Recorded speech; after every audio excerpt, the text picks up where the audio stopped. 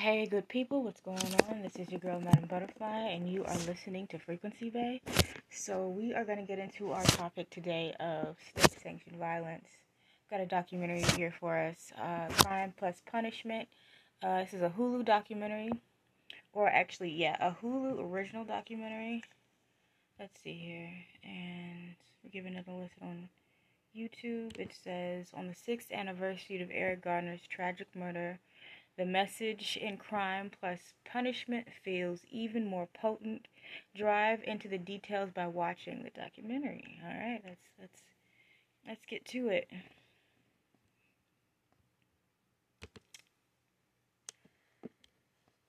And thank you so much for joining me, like always.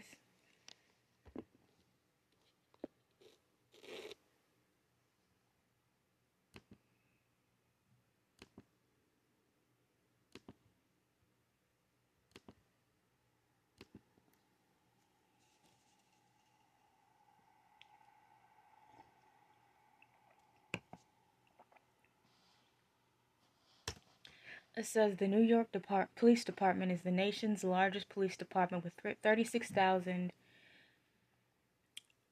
uninformed officers, or uniformed officers, sorry.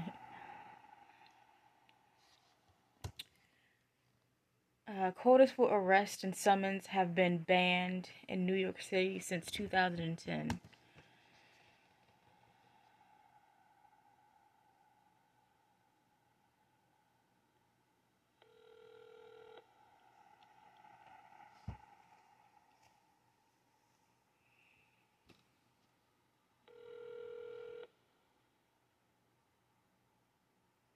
Hey, Steve. Hey, Sandy. What's the latest? Oh, man. They're retaliating against me because of my numbers. CEOs to bring in numbers up, but I would have to massively write summonses and arrest people to come up with a number close to the number that they want to come up with, the goal.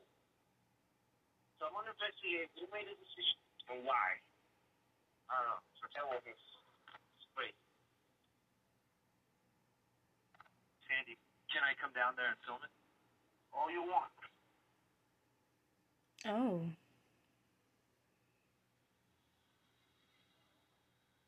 New York, 2014.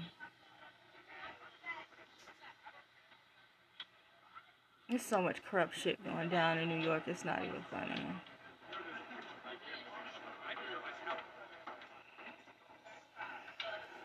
I would say that Atlanta's just as bad.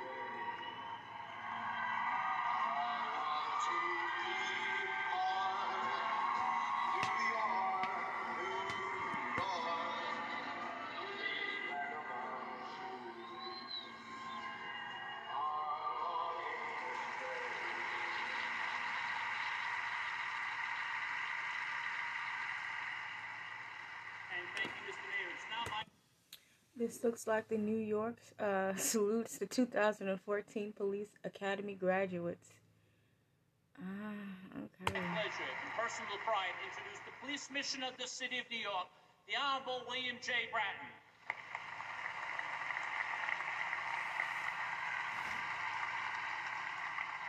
Good morning and congratulations to you and to your families. Over the last 24 years, most of you were still too young to remember the devastation of the 80s and 90s. This city reclaimed its streets. Did it? Reclaimed its neighborhoods and its parks. And we, the police, were the integral and essential element in doing that. Well, the new mission for the the New York City Police Department is going to be quite simply to save the children of this city. There are too many young men in this city carrying guns who have been drawn into the crews and into the gangs, and we need to prevent that from happening. Raise your right hand and repeat after me. I do hereby solemnly declare that I will uphold the Constitution of the United States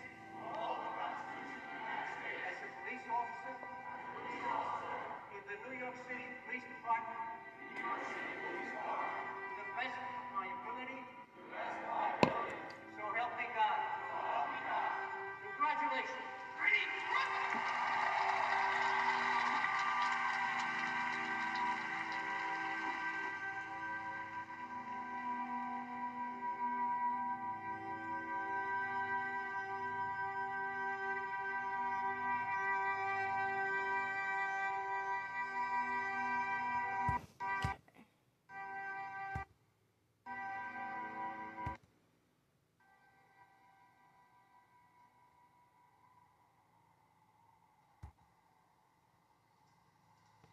South Bronx is my shit. I can't even deny.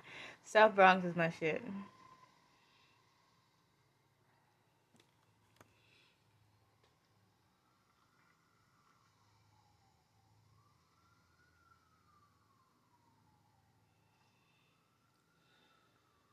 Officer Sandy Gomez, part of the police force, 12 years. If you're going to say anything. Hello? Hey, son, listen, I'm gonna find the place, okay? But I don't know. Let me do what I gotta do now. Because I really got to do this. Okay, talk to you later. 14th precinct.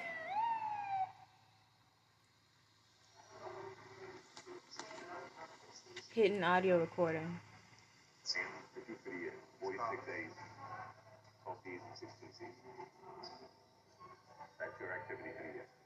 Let me explain to you. Listen, Sandy, I have nothing against you. I really don't. But you need to catch up with everybody else. You realize you have the worst activity in the room. You speak at an hour a month. You speak a little more than that, but So what it feels like they're essentially trying to get this man to do is reach a higher quota. And what that translates into is harass more people, flip more rocks, work harder on your investigation, and do more petty bullshit to the general public in order to get them to get whatever quota or whatever amount of people you need in the system in order for that particular precinct to look good. This is a motherfucking bullshit. I don't know who this man is, but I don't like that. I don't like how you talking to him like this. I don't. I'm not a fan of it. I'm not feeling it. all right with it, one a month. You understand what I'm saying? When I go out there, I don't go out with number in my mind. I'm not saying that. I'm not asking you to. But what I'm saying is, how can you not see something? As soon as you get in your car and you drive away, by the time you get to the corner, there's at least one person with something wrong in front of you. How you know? I understand those guys. I'm trying to explain to you, Sandy. You're not hearing. You gotta listen. You gotta look around you. Everybody else around you is moving a lot faster than you. You need to catch up with everybody. I don't. You can continue to fight it, but you move your body up with it. It's up to you.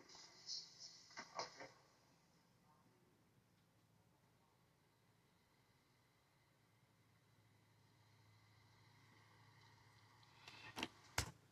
One thing that I always say is that fucking police are predators. And that they move like predators.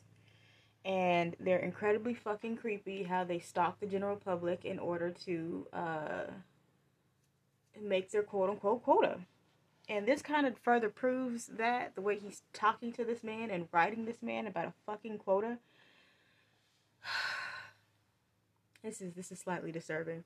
And we're not even an entire 10 minutes in. We got a whole fucking hour, almost 2 hours to go. So this should be fucking interesting.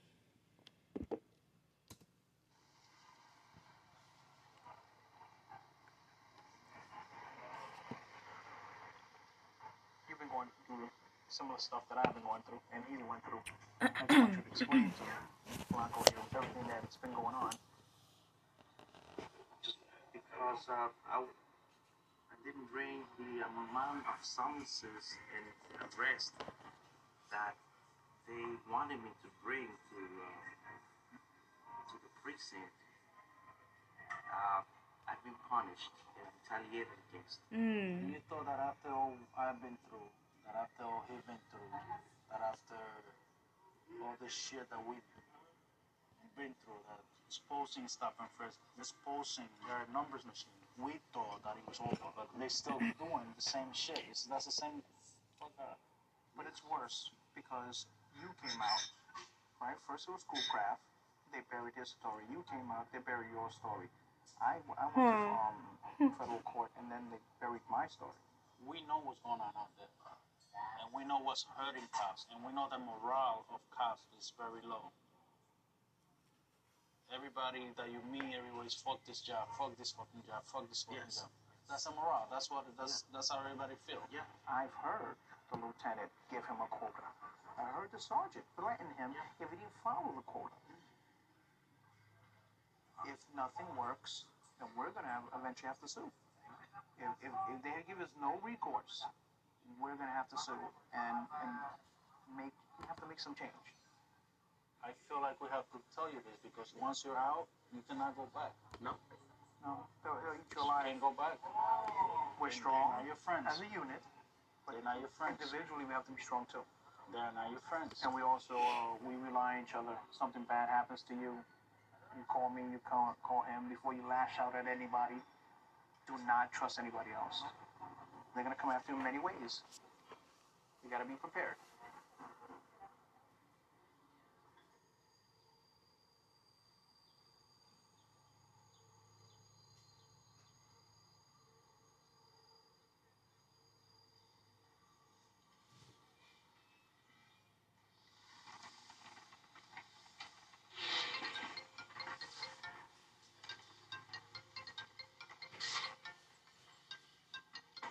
Investigator Gomez, can I help you?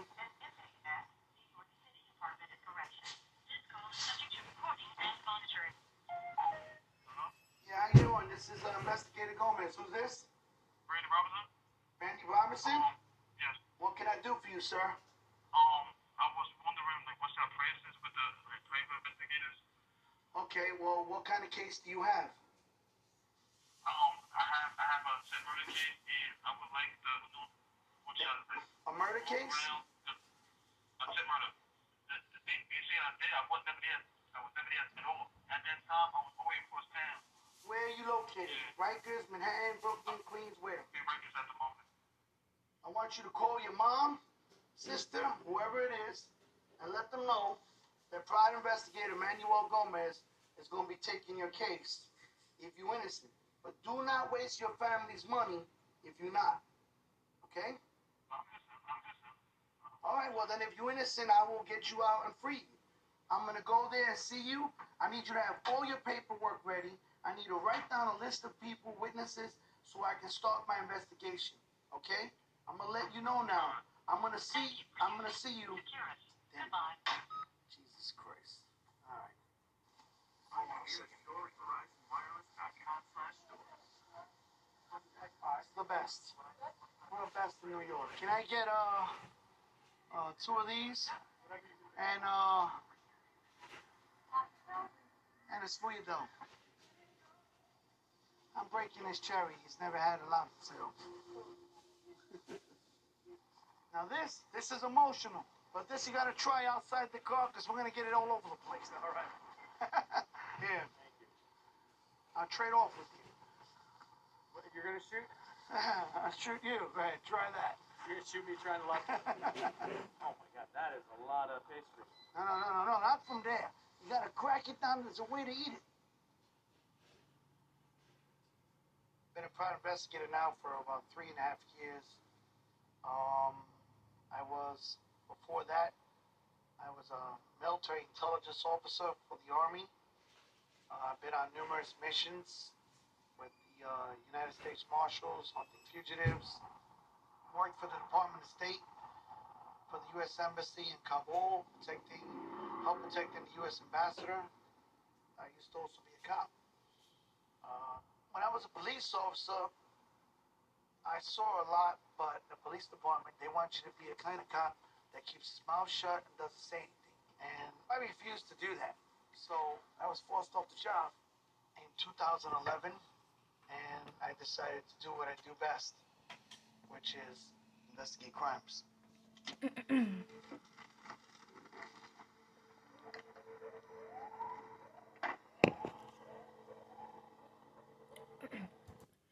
P.I. Gomez works with defense attorneys and citizens to expose quotas and falsified arrests in NYPD, within the NYPD.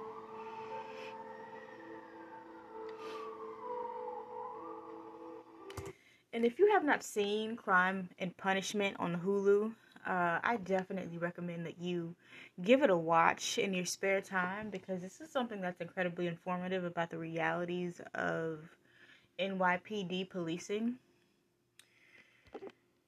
And it's extremely eye-opening. Sorry about you. Penola molesta. I'm Investigator Manuel Gomez. I'm a private investigator. I'm out here looking into cops from the 4-2 that have been harassing people.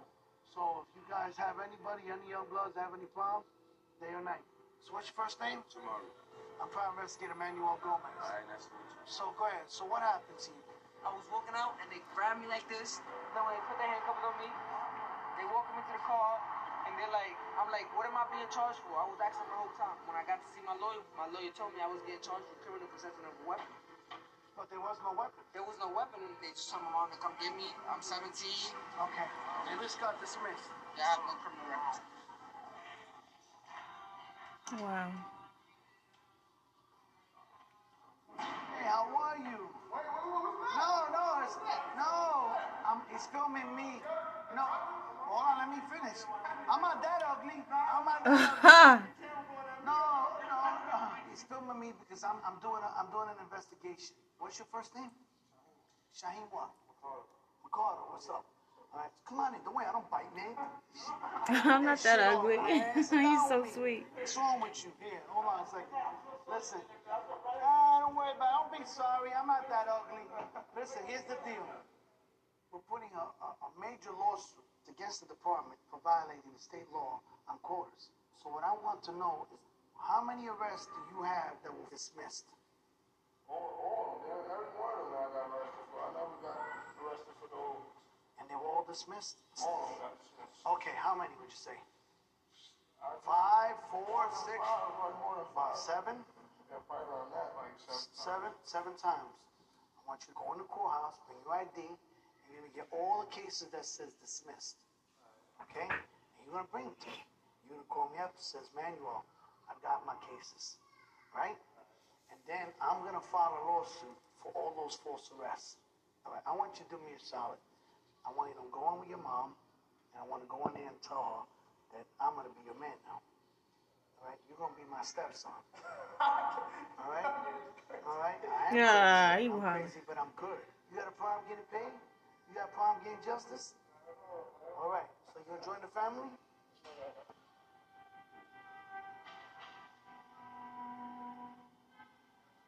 I can be here all night long meeting people like that kid, Mr. Mercado. Without a doubt. Without a doubt. But, I mean, come on. The guy was arrested 7 times. All the arrests were dismissed. What does that tell you? Yeah. You're taking days out of his kid's life, fingerprinting. Yeah. And you're doing this to the point where eventually you're going to get something to stick against the wall. Yeah. Because the judge is going to say, oh, my God, why does he have so many arrests? Not that, oh, my God, he has so many arrests because the cops are harassing him and that they were dismissed. No, they don't see that. Yeah. This is what kills me. That's the issue. I mean, it's blatant.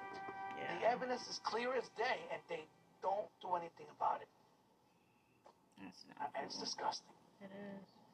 It really is. Whew.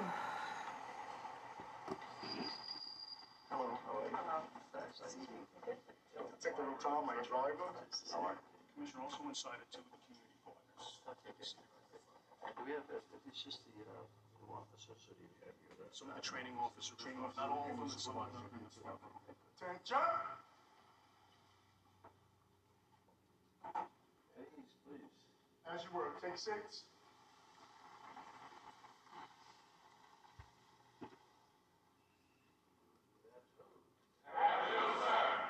The admonition I bring to you is be cops. Be what cops are supposed to be. Honest. With pride, with commitment. You cannot break the law to enforce the law. And there may be temptations. You're going to deal, unfortunately, as many great people as there are out there, and you're going to meet a lot of great people. There's also some very bad people out there. And you're going to want to get them. You're going to want to arrest them. You're going to want to put them in jail. You want to get them out of these neighborhoods and put them in prison. Because some of them just are never going to change. They are criminals. That's unfortunate. That's the reality.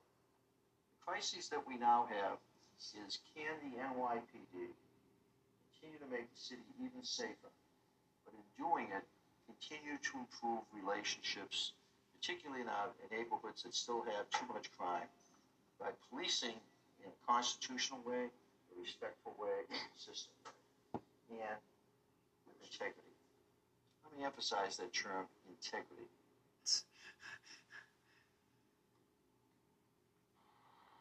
Pretty sure that shit is just going through one ear and out the other. They gonna do what the fuck they want to do on them streets. The 40th precinct, we're back. Hello. Hey, Sandy, what's going on? Oh, man, people. They took me off my sector car and put me on a football where nothing's going on.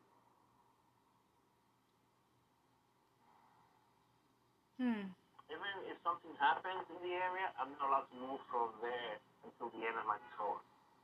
It's like being treated like a child. You know, when you put a child on timeout for other cops, learn from my example.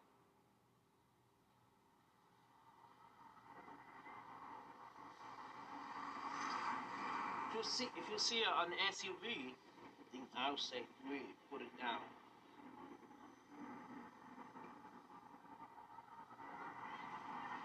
Okay, come here. You feel like you see you from there? Yeah.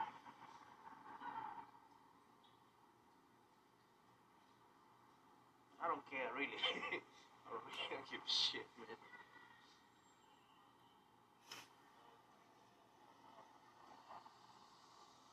Cold and cloudy today in New York City. Now that our winter storm has exited, leaving behind some much cooler air. 31 degrees today. We're going to be feeling very chilly in the overnight hours. Hey. All right? Yeah. My shop is over here. Those know what it is, you know. I am all sweat. You mean you know what it is? What do you mean? No, I was a cop. Oh, you were a cop? Where? Sorry, cop. Oh, yeah. This is doing they're doing retaliation on me. That's what it is. Because, You want to get a hot chocolate? Oh, that's so sweet. I'll go later. Thing is, I have to go by. You know, these guys are watching me closely. Yeah. Somebody's on the corner watching me too. Huh? Send in the card over. Oh, wow. He picked that up mad quick. That's interesting.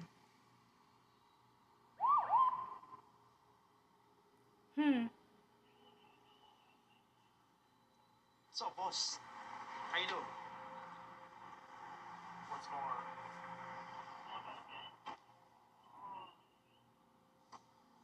What's up, Sarge? How you doing? Not much. Alright, your hat, you're out of uniform. The hat? Why? It's not supposed to, not expected to be below 32. They're nitpicking, and then on top of that, they're fucking retaliating against him. These fucking sergeants are assholes. I think what they're trying to do is make him fucking quit, because they suspect that this man is, which he is a plant, which he is. But still, that's beside the point. This is disgusting behavior. And so, I mean, again, if you haven't watched it, I definitely recommend that you sit down and you take the time to watch it throughout the entire thing. We're about 21 minutes in, and Jesus Christ. This is a bit triggering for me because I have my own personal experiences attached to shit like this, which I'll get into later. Yeah, it was this morning. No, the tour. The tour is expected to be 38 degrees. 38 degrees? Correct. Oh, so I gotta see. Why does it fucking matter? I'm just saying, He's out there doing his job. Get the fuck out of here. Well, when I came out, it was below 32. It's expected to be 38 degrees today. I mean, it felt very, very cold. Right? No, what it feels like. But it's expected. All right. Take care.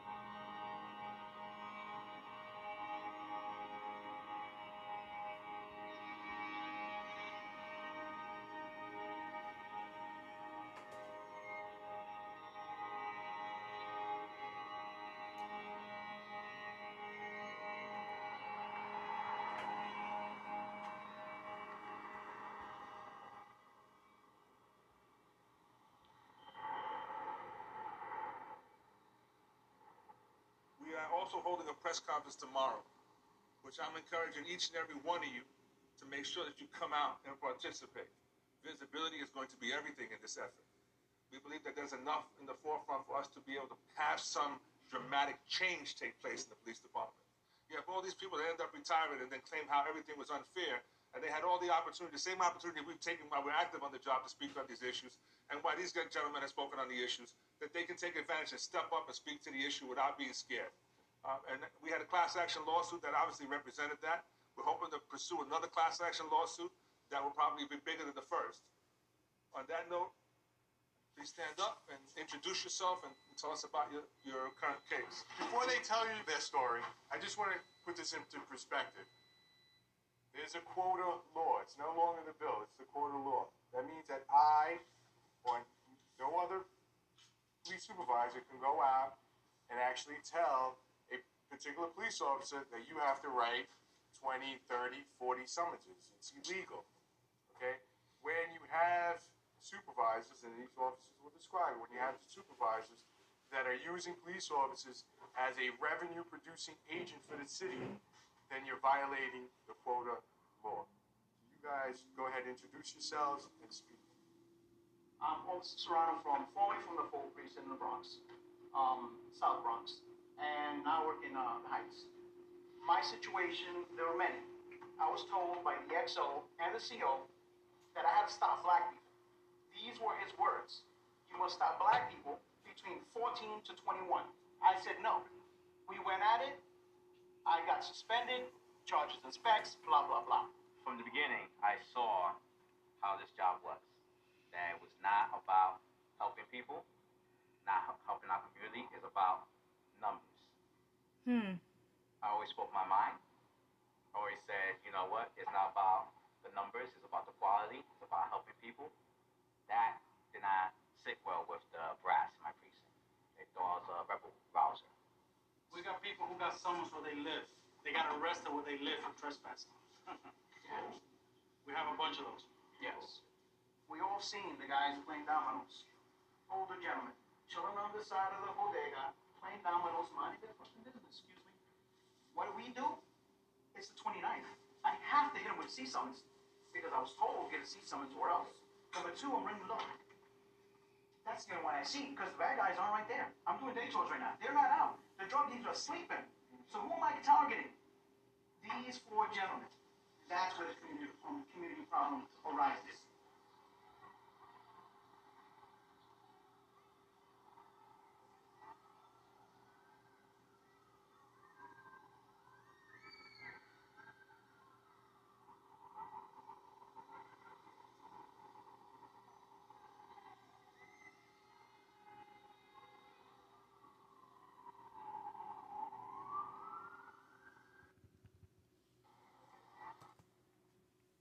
Between 2007 and 2015, the NYPD issued nearly 900,000 criminal summons that were later dismissed for lack of probable cause.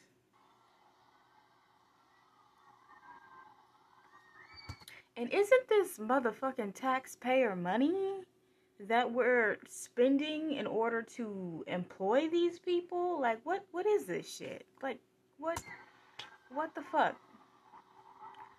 Criminal summons and arrest-related fees contribute tens of millions of the city's annual budget, with blacks and Latinos receiving summons 4 to 5 more times often than whites.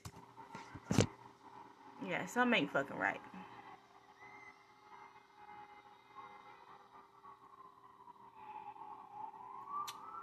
"42nd Precinct."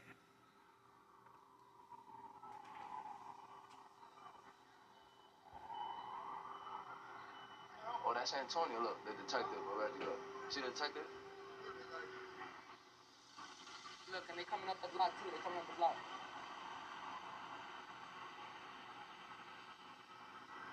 They looking at us.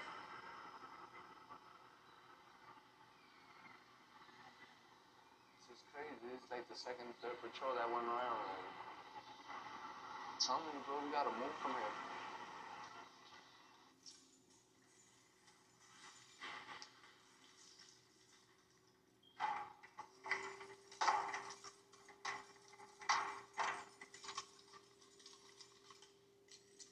It's gonna be a little loud and dusty because we haven't been staying here. This was my son's room over here.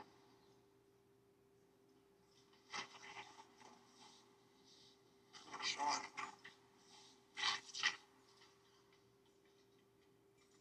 These are the main from the family here. That's my oldest, my youngest, that's Pedro. That's my other daughter. She just graduated high school. I didn't get to upgrade his picture because he's graduating in there now. He's not graduating outside. Some of these cops are so hungry for arrest, they will follow my kids home, come into my building, knock on the door. After that, I couldn't let my kids go through that. So because of that, I just left from the morning to the night. I told my kids pack luggage, and I took them out of here. Around here, me personally, I could tell you, there's multiple kids with the same like this. They get arrested, they go, and there's not a shred of evidence. All they do is arrest them without no evidence, and then what the court does, dismiss the case. This is all the dismissals. Attempt of murder. Charges, dismiss. Reckless endangerment with a weapon, dismiss. Again, reckless endangerment with a weapon. They just decline prosecution. All this costs money. There's like a few more, and I gave them to the lawyer. All dismissed? Yeah, all dismissed. It came to the point I hired this private investigator. I said, I need somebody to speak for me. I need somebody to go to the district attorney's office, explain that every time they're arresting this kid, they're messing up his life.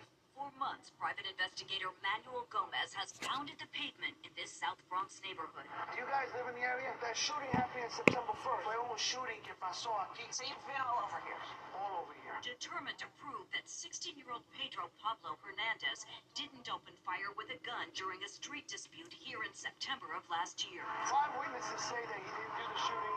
Hernandez, a high school student with no criminal record, Wow. has been on Rikers since July. Wow. His mother unable to post the $250,000 Wow. I'm devastated.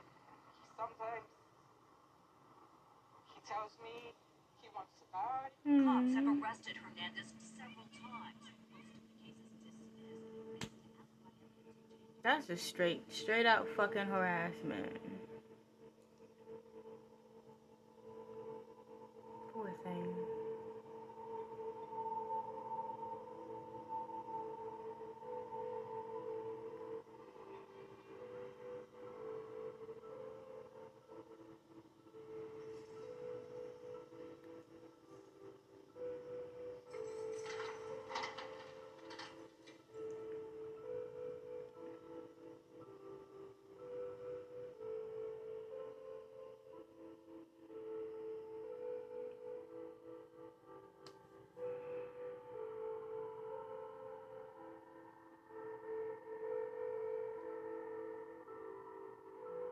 NYPD headquarters, 2015.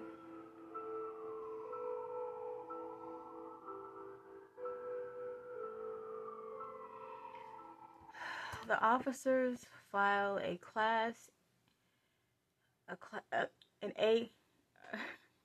The officers file a class action lawsuit which claims that NYPD has violated a state ban on quotas and pursuing minority officers to issue warrants and summons. This is a fucking epidemic. This is ridiculous. It also alleges these officers were retaliated against when they do not comply. Disgusting. This is a call for all New York City officers. This is the opportunity you have to now come forward and highlight the illegal quota system of the New York City Police Department. This is what the commanding officer wrote to officers who are on patrol, saying that if you don't give summonses that generate money for New York City, that these officers are going to be disciplined and punished. This suit was filed on March 2nd in the Southern District, right here. Since then, we have had at least 30 New York City police officers who have come forward and told us that they suffer from the same conditions. Out of those 30, we have signed up 8 additional plaintiffs who wish to be named, and more are still coming forward. Now, what is the point of the lawsuit? The system that police officers are forced to implement is driven by numbers. Ever since Comstat, it's all about numbers. Numbers, we're talking about enforcement activity and the kind of impact that it has both on the police officers and the community.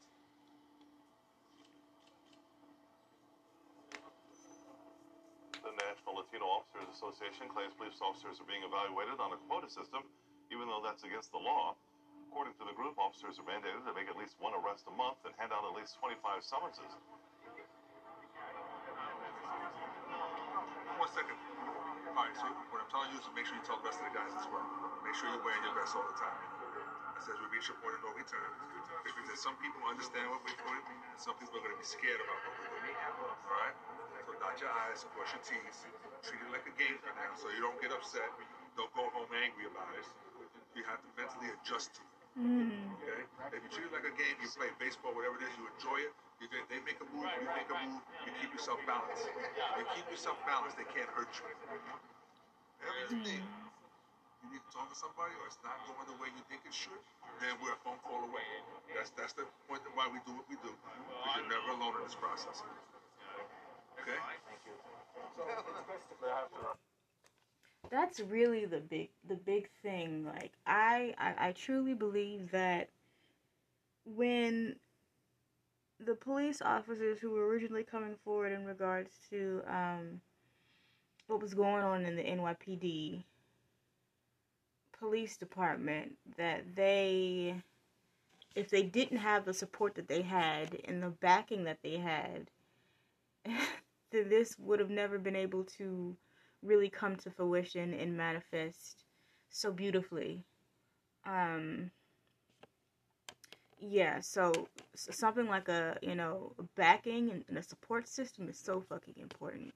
So important. Oh my goodness. I feel like there needs to be, and this is just off the cuff, just side note, I feel like I really believe that a documentary like this needs to be done for the medical institution in Western America, because I feel as though a lot of the same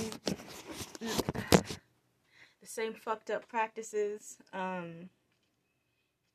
go on with nurses and doctors all over fucking America. And I think that North American medicine needs to be exposed for what it is as well, because there's been so many stories.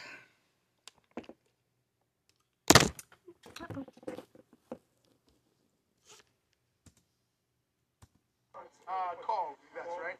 What time? Yes. What time? I'm off for the next 2 days. What time? Any time. Okay. Current time. You guys are based in Manhattan. So right after the press conference wrapped up, I went over to the attorneys and said, I'm a police officer and I think I can add some ammunition to this case.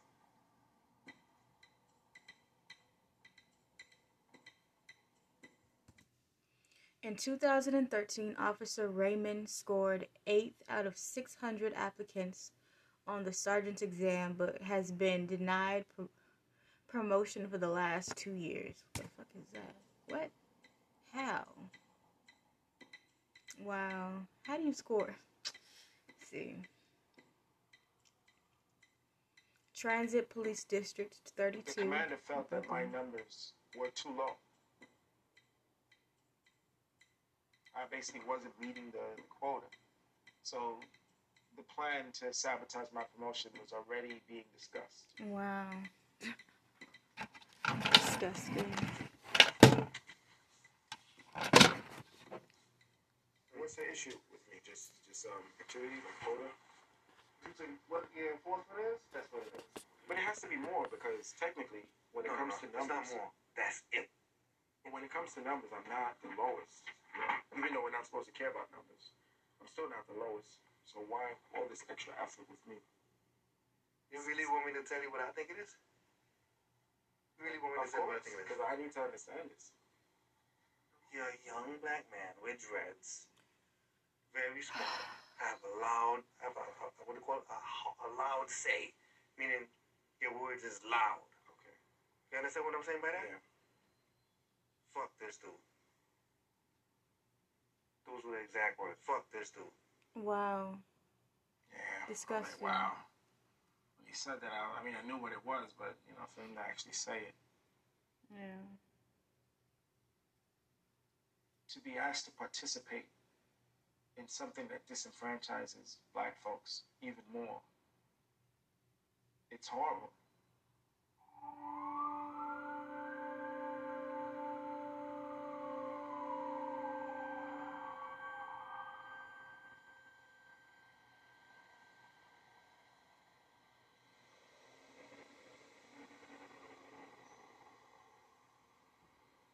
"42nd Precinct."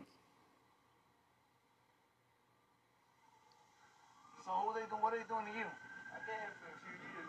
They always stop me. Just for me walking. And they stop you and do what? Huh? And do what?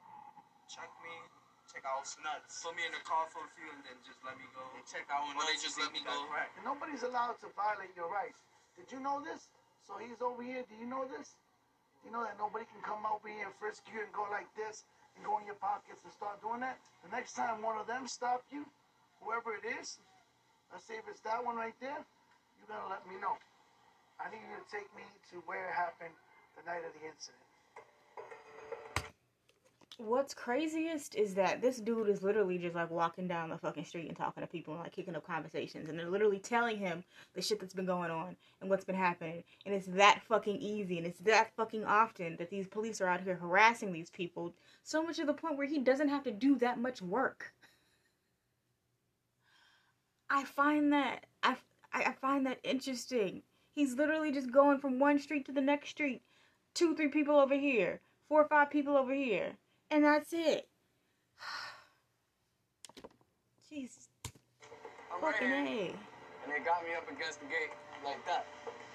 So when they got me up against like that, I'm telling them like, yo, we trying to stop. We're like, what y'all arresting me for? Like, what's all this for? You know what I mean? They just pull up to me right here from the fire hydrant, hop out, jump out. Let me see your hands. I'll give them my hands. And I ain't even gonna lie to you, that sounds like fucking gang activity. Isn't that what like a fucking gang does to another gang? Don't they just like run up on they shit and like fucking... They just run up on you and fuck your shit up. Like run your pockets, take your shoes, hem you up a little bit. Like that's literally what they do. That's how they get down. Like you aren't here to protect and serve anybody, so you are a nuisance to the community. And they are paying taxes for this shit. So they're funding this bullshit. And that's ridiculous. I'm coming up to them. I know they police. I'm coming up to them. I ain't do nothing wrong, officer. I ain't do nothing wrong. Throw your hands up. Put my hands up. They were searching me so hard. Take my jacket off. They picking up my pants. I even took my belt off. So... And they're getting away with it, but because people don't really understand how they can go about fighting back, which is even worse. So it kind of reminds me of a rapist that breaks into a woman's house and then rapes that woman And this woman has no real recourse on how to go about getting justice. And that's why he does it to begin with.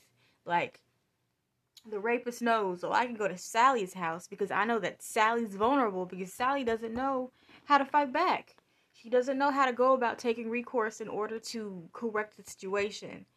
And that's predatory behavior, predatory mindset 101. Like, it don't get much clearer than that. Oh, the jeans could be loose, they could really feel everything on me. I'm like, yo, come on, stop grabbing me. What y'all grabbing me for? Like, there's no reason for y'all to grab me. Y'all want a reason for me try to resist arrest with y'all, try to fight with y'all. I'm not gonna do that because I don't want to get locked up. So my mom sitting there watching. That's when Nunez snagged me. Boom. I'm following you, nigga. Slam me in my neck and all that. Nigga, I'm following you, nigga. Yo. Because I'm pregnant. Take the light off my face. Take the light off my face. And all this got Wow. All this got dismissed. All right. Now, what I want you to do is you're going to call and make a CCRB complaint. Yeah, this is the only way we're going to put a stop to this, is when you're making complaints against them. If you are the victim, say self. Say self. Self. Yeah, but where to get rid of them? Shout out to this man. This man is doing the fucking Lord's work. They frisked me and searched me and took my clothes off naked. I was falsely arrested by the police officer, and then they released me 2 hours later after strip searching me twice. After 2 hours.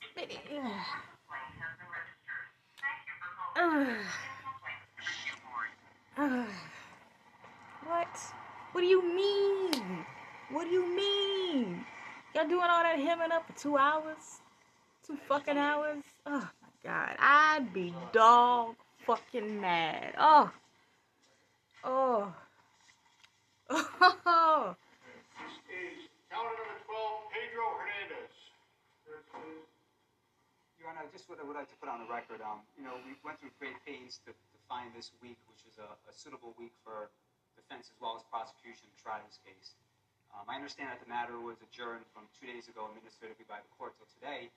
I just don't see why the prosecution were not ready for trial. The last time it was adjourned was through the scheduling of the prosecution, the prosecuting attorney. I just don't understand what the reason for the adjournment is this time. My client's 17 years old now. A child.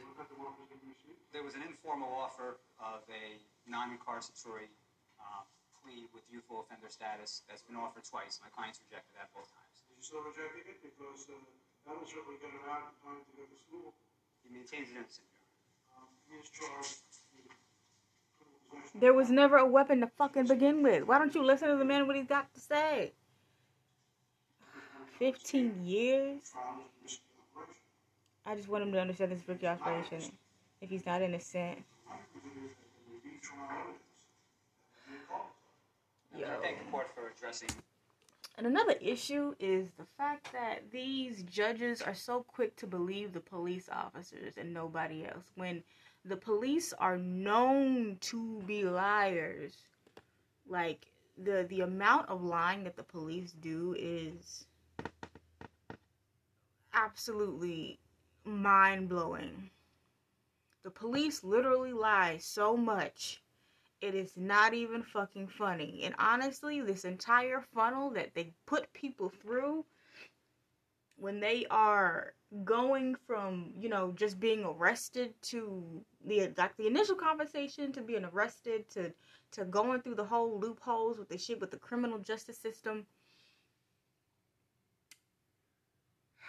There's so much that's wrong with it, and so much of it that needs to be investigated independently, that and it's just not happening, and it's absolutely ridiculous. And people say, like, oh, we need to just allocate money for this, allocate money for that. No, we need to defund the entire fucking thing. Just overturn it, get rid of it, tell them goodbye, stop paying these people because it's not working anymore. Like, we're adding more trauma than we need to be. And that's a conversation for another day. The usefulness of black trauma to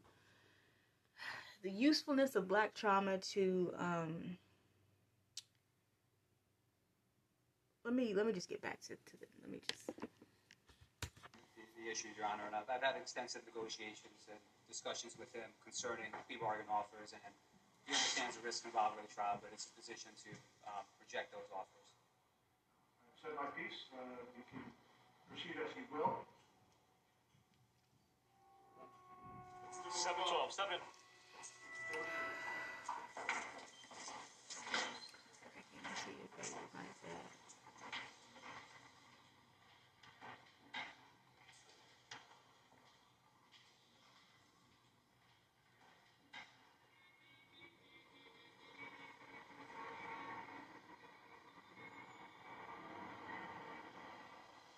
'77th Precinct, Crown Heights. Oh shit, Crown Heights. Okay, I see you.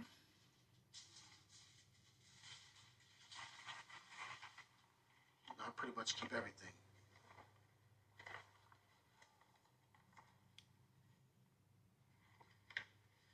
This was a while back put up in the precinct.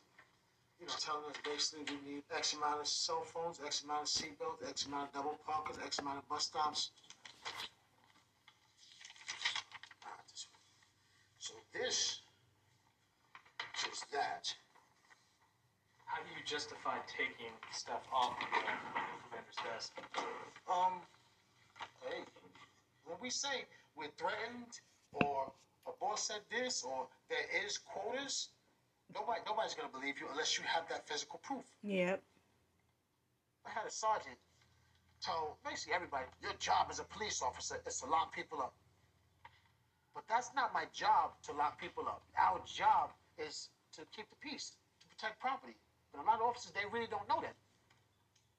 I wish one of those chiefs from headquarters could watch me on the damn patrol. Watch out of the 8 hours that I'm on patrol, I have at least 30 people come up and shake my hand.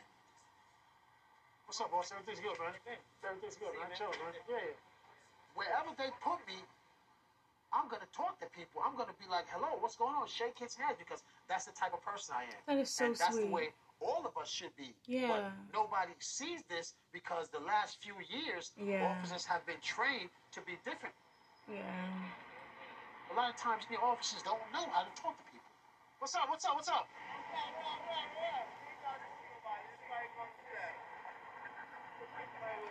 What's up, big man? Everything good? Big man, what's up, man? Everything good? Walk up in here talking all that fucking shit. Fucking corny ass. You good though? You good, big man? Good. We can either like beat him up and fight him and drag him or cuff him, or you can talk to him. Yo, no, don't spend your dough in there no more, man. Don't spend your dough in there no more. But this right here is the whole point. I was fucking with the young boy. This fucking faggot right here come up in there popping shit. Hey, my man, that's what's up, yo. Yo, don't spend your cheese in there no more, man. That's it, man. You got all these other bodegas, man. Don't go in there no more, man. Don't spend your dough in there, motherfucker, no more, man. Who don't love a good bodega? No, we Hell good, man. We yeah. good. It's done, man. It's done. It's done. A situation like that could have been turned into something crazy. Right.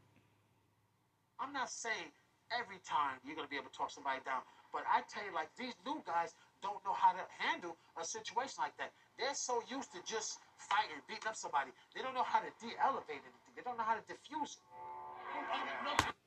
And that's another issue. In order to de-escalate a situation that's going on in a neighborhood that you're supposed to be patrolling, like, you gotta be like, they gotta know you.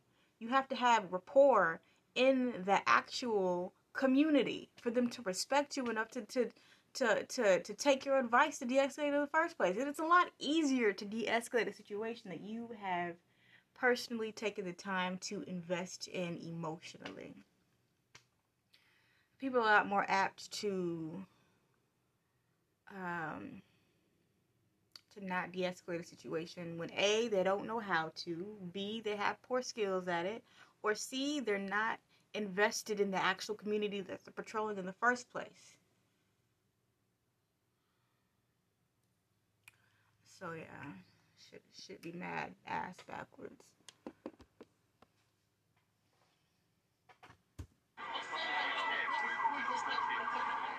Don't touch it, please. Don't touch it.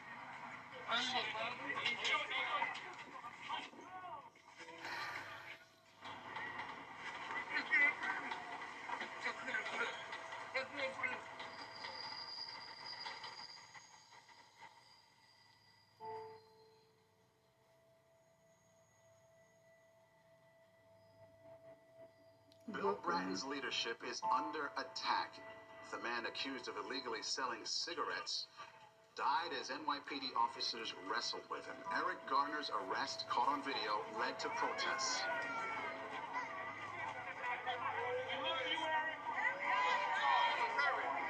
Sorry, Clary, please let them out, please. Watch your back, sir. Please let them out.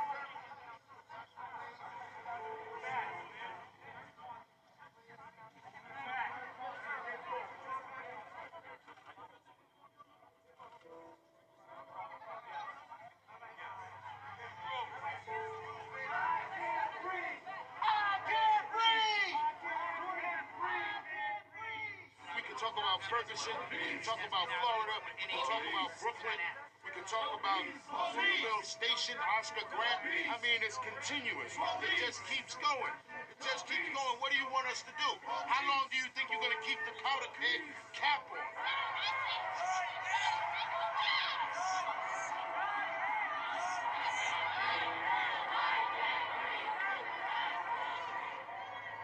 Commissioner, critics are blaming your broken windows policy. It's been hailed all around the world as successful, going after low-level crimes before big ones happen. Okay, so in this... They don't even stop to think about the way that shit like this affects the community before they fucking do it. They just go out there and they do this bullshit, and it's absolutely exhausting. And fucking Chief Connors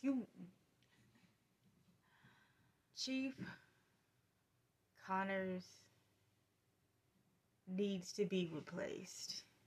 Period. Point blank. End of story. He's incompetent and not doing a very good job. But we're gonna get to the second part of this because the shit is really good. It's getting we're 45 minutes in and we're just not heating up for real. We still got at least about an hour to go altogether. But thank you so much if you're deciding to join me on this episode of Frequency Bay. This is a really quality conversation. Yeah, if you got any feedback, you got any anything you'd like to say in regards to all of this, I'm always open to hear it. You know what I mean? I love the conversations around stuff like this. And so, yeah, I'll catch you guys on the second segment. You guys stick around. The good people, stick around for me now. Welcome back. This is Madam Butterfly. This is your host, Madam Butterfly, good people, and you're listening to Frequency Bay. And I just want to say before we get started, we gotta figure out a way to stop letting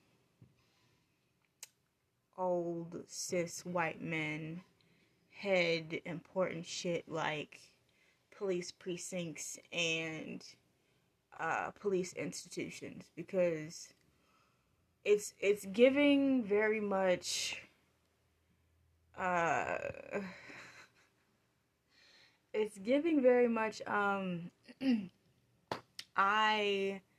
am the slave master and you are the slave. And that just puts a terrible fucking taste in my mouth. Looking at this man, it feels as though he's incredibly disconnected from what the fuck is actually going on in the community. And he feels more like a placeholder than anything else. Just an individual who's there to make shit look good, as opposed to really get their hands dirty and do what it takes to do the work. Which, in my opinion, is just a reflection of bad management and bad leadership, among other things. You know what I mean? So let's go ahead and get to this second part. I definitely don't want to wait any longer, so let's go. Case, many people are upset, however, because they feel it's targeting communities of color. How do you respond to that? We are not targeting communities of color. We are But you targeting are. behavior. Unfortunately, there are a number of neighborhoods in the city that still have the highest crime rates. And that's been the case, unfortunately, 20, 30 years, even though crime in those neighborhoods is down 70 or 80%. So that's where I put a lot of extra police into. This man is disconnected. He's mentally, emotionally, and psychologically disconnected from what's the reality of what's going on. Because I'm pretty sure if you were to put him next to a person who's actually living within the reality of what he's talking about, these stories would be they'd be night and day. It doesn't make sense. They would be night and day stories. And I think this is part of the heart of the issue, is the people who are running the shit are disconnected from the people who are experiencing the shit. Because chances are he probably doesn't even live in the neighborhood that he is on this particular show talking about. And another thing that I want to mention is that everything seems to be incredibly desensitized when they hop on, when they take the time to hop on these news outlets. Things seem to be incredibly sanitized, incredibly desensitized in relationship to the actual experiences of the people that are going through what the fuck they're going through. And I think that's also another issue, is the fact that people don't get to see the honest, genuine reality on television, because if they did, there would be a bit more outrage, I'm almost sure. Goodness. And I'm a shut up eventually. But I got shit to say. Those neighborhoods, there are thousands of extra police in those neighborhoods to keep the crime down. While they're there, they are seeing other offenses that they're going to act upon. Don't shoot! Don't shoot! Black officers! Puerto Rican officers! Nobody likes you! Yeah. Nobody! You all are hated! You are hated in New York! You are hated throughout the United States! Damn, yo. This is anger. This is not ignorance. This is just anger. And they have absolutely every right to be angry. Period, point blank. They have absolutely every right to be just pissed the fuck off. That's another thing that, like, fucking drives me wild. The way that the police will gaslight the fuck out of you and make you feel some type of way about, like, how the fuck you supposed to feel about, like, the way that you're being treated. So you mean to tell me you gonna throw someone in my face and I get upset about it? You don't want me to be upset about the disrespect associated with you throwing water in my face? Like, you gonna tell me how to feel in relationship to it? And on top of that, tell me how to react. How are you telling somebody else how to react to a slight that's been done against them? That's not how that goes. You don't have the right to tell anybody how they feel about. No one ever has the right to tell anyone else that they've slighted how to feel about being slighted. You don't have the right to tell them how to feel. You don't have the right to tell them what to do with their anger. You don't have the right to tell them how to react. None of that shit. That's class A gaslighting. And one thing about the courts, one thing about the police, they're good at that shit. They gonna gaslight the fuck out of you. Goodness. You may not like what the fuck he got to say, but he got some shit to say. You should sit there and fucking listen.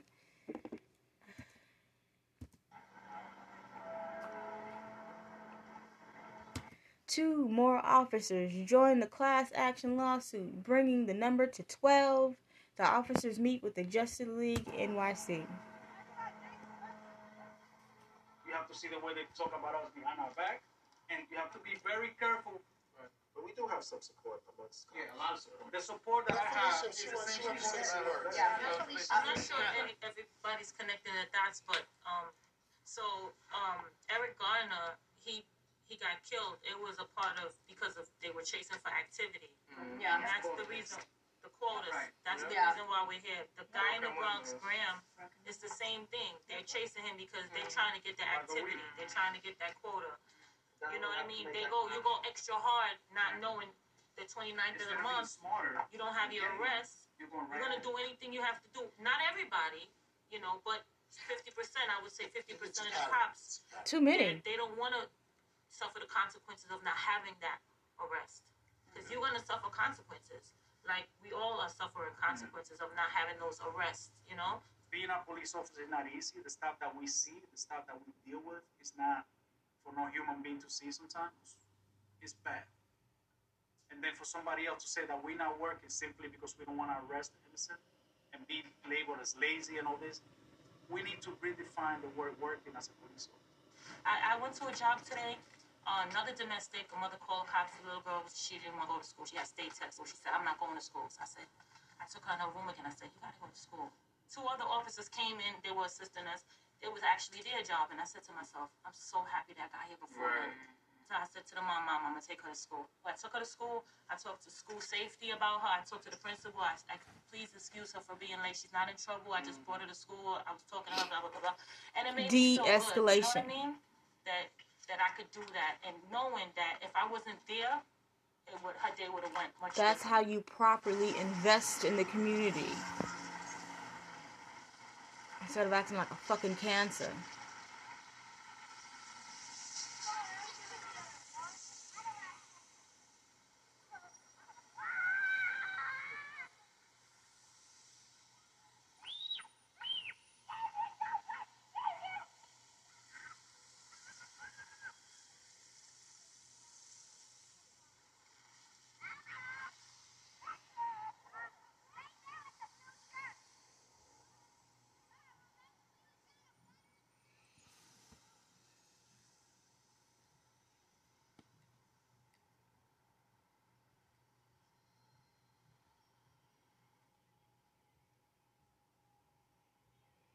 Long Island, gotta love it. So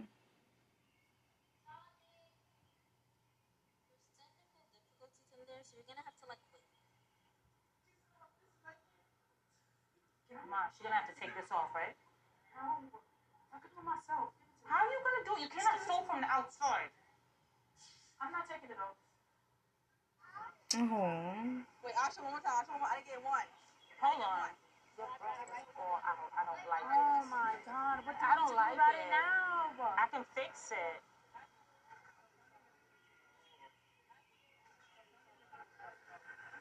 Alright, bye guys. I'm gonna follow you. The neighbors are probably like, "What the hell is going on over there? Those black people." There's not many blacks over there. I'm just looking at all of the guys on the corner and I'm like shaking my head like, "Oh boy, what are they gonna think about me now?" I do the same thing. I ain't gonna lie to you. I sure would. I'd be like, right behind you, spinning gas money, all of it. I'd be there. That's beautiful. I can't think about it. I can't worry about it. I'll get depressed. I'll start crying. I'll say it's not fair. Yeah. Just, what's the point of it all? It's only gonna make me look old.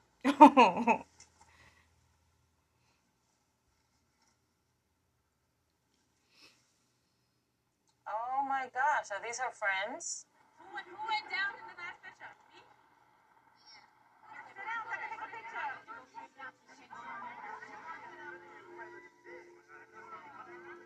Started with the preteen years. A lot of my friends started emulating the behavior that they saw in the streets. First starting with smoking weed, and then within a year of smoking weed, they were doing gunpoint robberies on Flatbush Avenue. I was shocked when I realized that my friends were doing gunpoint robberies. I couldn't believe it. And they hadn't grown up as poor as I was. Their mothers were struggling, but their mothers were working. Their mothers made sure that they ate. I used to walk around dizzy from not eating. As much as I love the weekend, as any kid would love the weekend, Saturday morning cartoons, no school. I also dreaded the weekends because no school food. And that was the majority of my calories came from school lunch. Yeah. It was tough. It was tough coming up. How much of you is in this with the settlement in mind? You can offer me all the money in the world, no settlement. This system has to change. With a settlement, the system continues, and I'm not for that. And I hope that others understand this. Some may have joined the class action because of what was done to them. I joined to change this.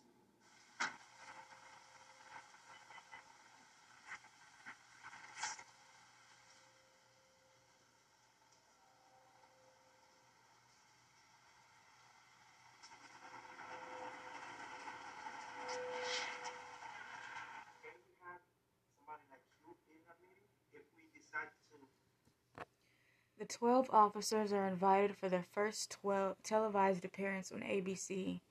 They're being called the NYPD 12. Bring you in? If there is a meeting, like you said, one of us, two of us in the meeting. You'd be more like an expert, I would consider. Somebody who went through this, some advisor who went through this already. We're gonna walk in there blind. And money's not necessarily what we want.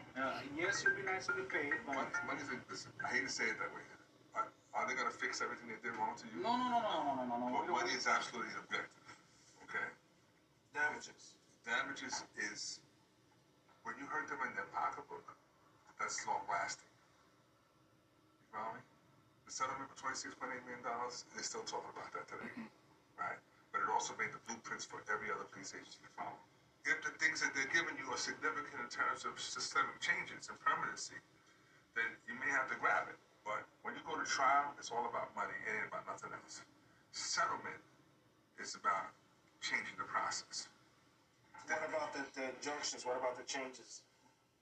The trial is about dollars and cents. It's about damages. Damages. So when you go to trial and you go all the way down, it's going to be like, okay, so the pot gets a little bigger and we're dividing more money. But systemic changes, they don't have the authority to impose it. Gotcha. You want something to drink? There's some soda? Yeah, there's somewhere. This media thing, what are they going to ask you? This is on a news station? NBC. Okay, so whatever you're speaking about is to the point. There's no explanations. This is a punchline business. What is going to get the people's attention that you're talking about? Illegal quota systems, illegal arrests they're forcing us to make. The quota is hurting minority people. Listen, it's killing communities of color. And you say, well, that warrants a response, right? So what do you mean, somebody killing? They're killing them. They're locking them up for no reason. What you need is community backing. If the community backs you, then this gets a life of its own. If the community's not backing you, it's you and the police department and nobody gives a damn.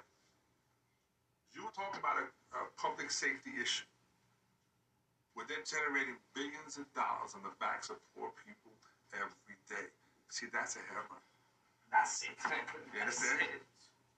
This administration was supposed to be progressive. And things like affordable housing, universal health care, universal pre-K.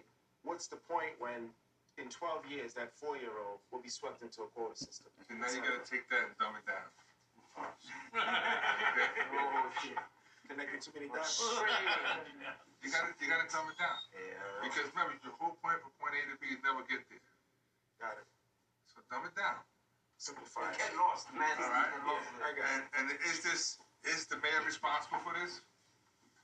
Yeah. Well, he's not responsible. He's in a position where he. This is what they ask you. This is like baiting the cow, right? Because they're telling you, is the mayor responsible for this? Yes, he is. No, he's not, because this has always been around. Right? It can be a solution. Right. The mayor can be a solution to it. I don't know. That's right. I'm going to just make some numbers.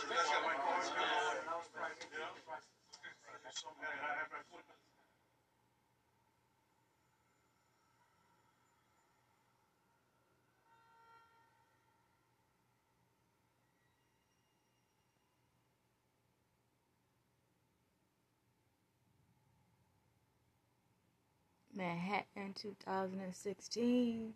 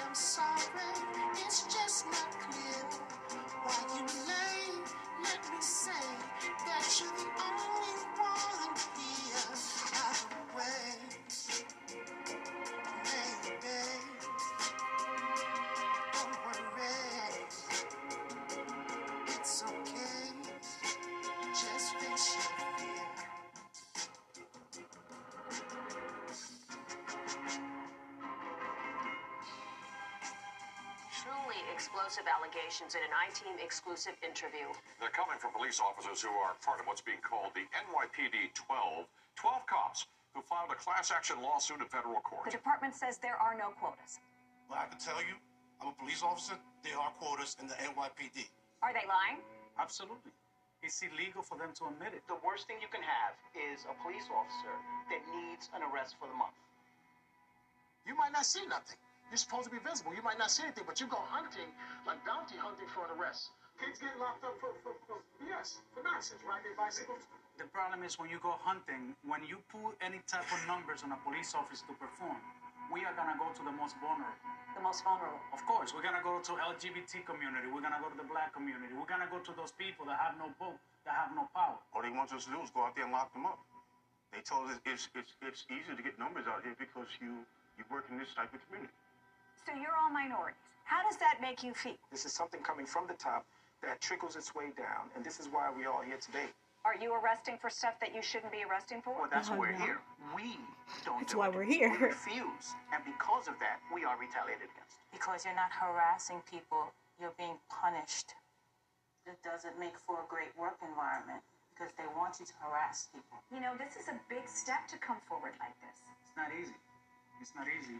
We're the enemies. We're the people that nobody talks to. We are the rats that speak out. It takes a lot of guts to stand where we stand, knowing that our career are basically over the second we speak against such a mafia. Again, the police commissioner declined to go on camera to address the allegations for quotas or racial discrimination. It just gives me like butterflies in my stomach, you know? Yeah, it's nerve-rattling. I think that they're trying to make us as uncomfortable as they can without actually, making it seem like they're retaliating against us. I don't know exactly what's going to happen because, this is a big thing because it's not just the 12 of us that's been harassed, like I said. It's much more. And they don't want everybody coming forward. So they have to do some type of retaliation to put fear in others to discourage them from coming forward. What they're going to decide to do, I'm not sure.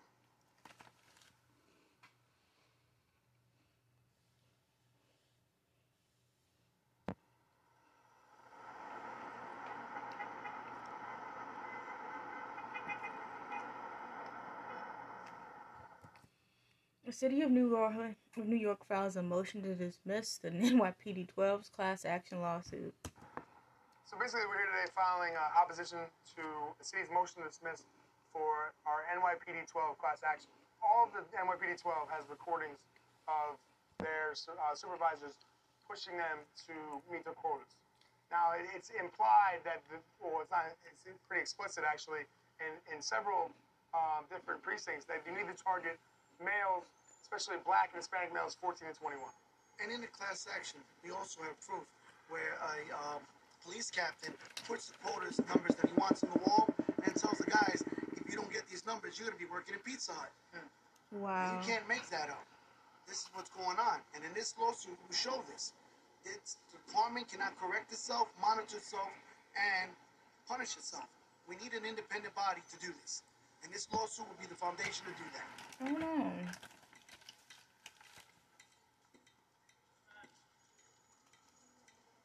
Have you noticed that they've been treating you any differently at all since NBC's interview? Yeah, immediately. I was, I got ostracized, and then they put me here. They buried me here. This full post here, how they were like, you can't even leave. You have to stay in this area. Even though I see something over here, I can't address it. I have to stay here.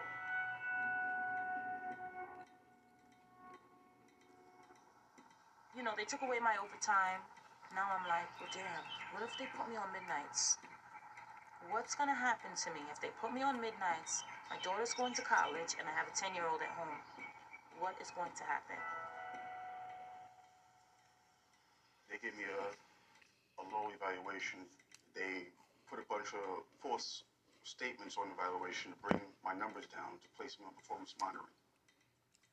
This evaluation, I received a 2.5 average. They put you on midnights? They put me on midnights. They changed my tour. They split up me and my partner. Wow. It's just the way he went about it. It was very sneaky, very snakish, you know? So, I don't know what they're going to pull next. So I'm waiting to see what else they're going to pull. Right. This is actually something that was placed on my desk. This is the last 6 months of my life. As you see on the orange, I'm in a sector car. The 31st of March was when the NBC News interview aired. Since then, I was basically taken out of my car, retaliation, retaliation, retaliation, retaliation. Last week, I found myself like working with my partner, and I said to him, I gotta get a summons. You know, I gotta get something. I have to bring in something this month, and I didn't like the way that made me feel. Yeah. Because I'm scared, you know? So what do you think is coming down the pipe? Like, Well, now I'm going to record everything because I'm afraid that, you know, they're making things up as they're going along. So, Yeah. it's ridiculous. when did this start picking up? Oh, right after the NBC. Yeah, right after the NBC press release. I kind of knew that probably was the answer. Yeah, the other guys were saying the same thing. Oh, yeah. All right, so as you hold that, you see the top button, right?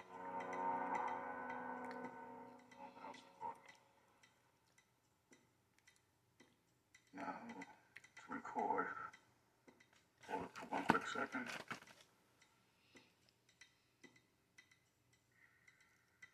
Record the fan. Record Steve. We turn it off. Recently, that sergeant, she just vocal and made the statement that I was recording and videotaping everybody in the precinct when it wasn't true. She just said it out loud so everybody could hear. And I couldn't do anything, and I felt sick. I fainted because I felt powerless. You fainted at roll call? A roll call. Everybody was there? Everybody was there. Rich, were you there? Yes, I was there. I was shocked that she said all of that. And on top of that, Sandy's on the floor, basically clutching his chest with pain. She's saying, "Why are you faking it?" It's taking. Wow. I feel like I don't even want to go to work.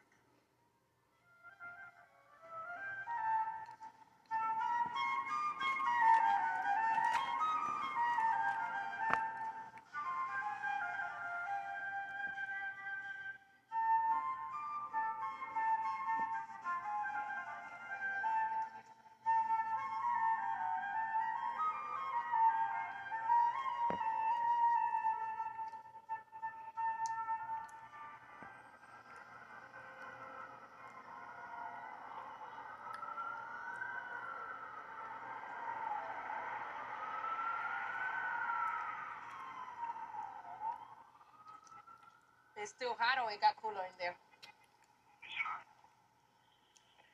We got fans in here. They just blow hot air. Those are the fans are Give pointless. me a soap brush and a comb.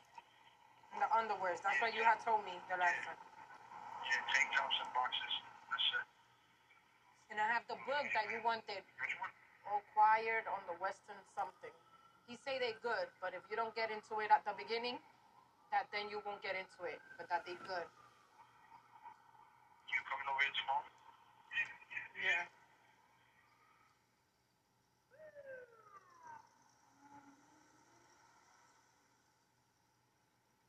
Well, Pedro Hernandez has been in Rikers for the past 8 months for a crime he didn't commit. What are they saying that Pedro did? They say Pedro pulled out a gun and shot into a group of kids. But I found several witnesses which prove that Pedro didn't shoot the kid. And the cop that arrested Pedro also helped falsify 6 other arrests against him. And he was promoted to detective. Wow. Because over the course of his career, he's made over 1,000 arrests, which exceeds the quota by 3 times. Here's the shooting victim, which I'll be meeting with later on tonight. Yeah, Sean, you there? I'm downstairs. Come downstairs. I'm downstairs. This is what I'm talking about. I gotta put an end to this. But I can't do it by myself. All right? Now's the time where I need you to lace up your boots and be hard down with me and knuckle up. Because we're gonna go to a fight right now. And the fight's gonna be in court. And you're gonna tell the truth. And then after that, we're gonna go to your deposition. And you're gonna tell them to the city. And I want you to look them in the eye just like you're looking at me. Because when you looked at me like this, guess what I did? I believed you. All right, Sean. So, can you just run down with me one more time on what happened the day you got shot? September 1st, 2015. Were you in the Bronx? Yes, I was. Okay. What did you see? While I was walking to my friend's house, I had seen a group of kids arguing and screaming. So they was fighting, and from out of nowhere, I just seen this guy shot at the group. I didn't look back. I just started taking off. Started running. Did you realize you were shot, or? Yeah. After a while, I started feeling the pain in my leg. Did you see the guy who shot the gun? Yes. You know who he is? Yes, I do. You know, a female and a light-skinned cop. Asking me questions. I'm like, I don't know. I ain't seen nothing. You just keep on asking the same questions. I'm like, how I'm supposed to tell you something I don't know? Like I ain't get to see his face, nothing. Like. So what did he want you to do? He want me to just say somebody shot me that I do not know from a hole in the wall. By any chance? That's another thing the police will always do.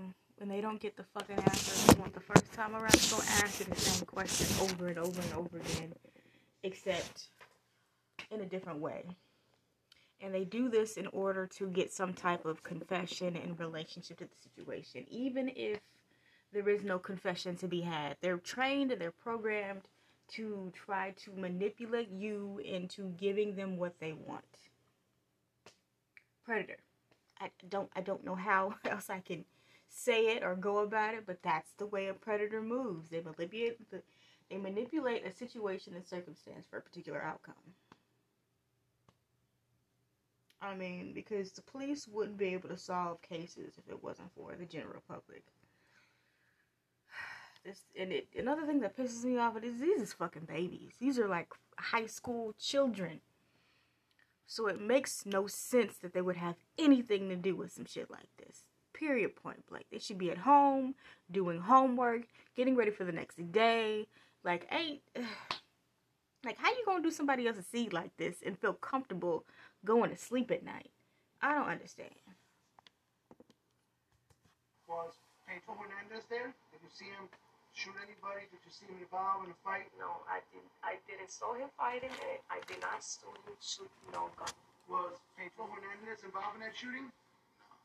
Tell me, I'm like, I don't remember nothing. Like, he like, stop playing before I punch your head to the wall. How come you wouldn't say Pedro shot you? Same. I never even heard of him until like that situation happened. Like, it took a lot of strength for you to deal with that and stay arrested for 3 days. Wow. Any other cat would have just said, that's it. That's him, just to get out of here, but you didn't. I got a lot of respect for you. It took a lot of honor. God bless you. Hey, Jessica, how are you? Excited. Did you see the video? Yeah. We close. It just proves once again that when they close, it's about to open. I have like a custom today. Didn't I tell you today? Well, I lost it. She'll call me back. That's the first time I heard that mother happy.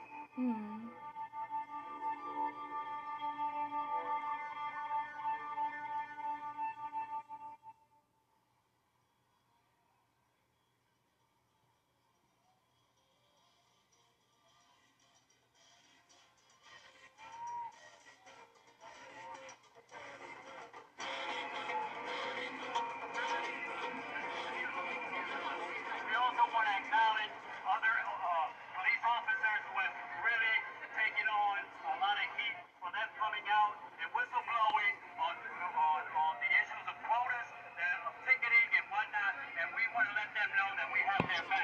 is so sweet.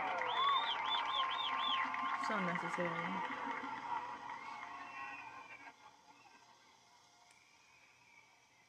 Fearing retaliation, one of the officers in the NYPD 12 considers leaving the lawsuit. I spoke to him. It wasn't a good conversation. He wasn't supportive of what we did at NBC Studios. He felt he didn't see the need for it. And I told him, you're crazy if you believe that, man. We're fighting. This is David versus Goliath. Yeah. Without public outreach, without public support, we're nothing. Yeah. I saw a friend here from the academy. She didn't want to speak to me, man. What? I saw a friend here from the academy. She didn't want to speak to me. Right here? Wow. Which one was it? I'll show you.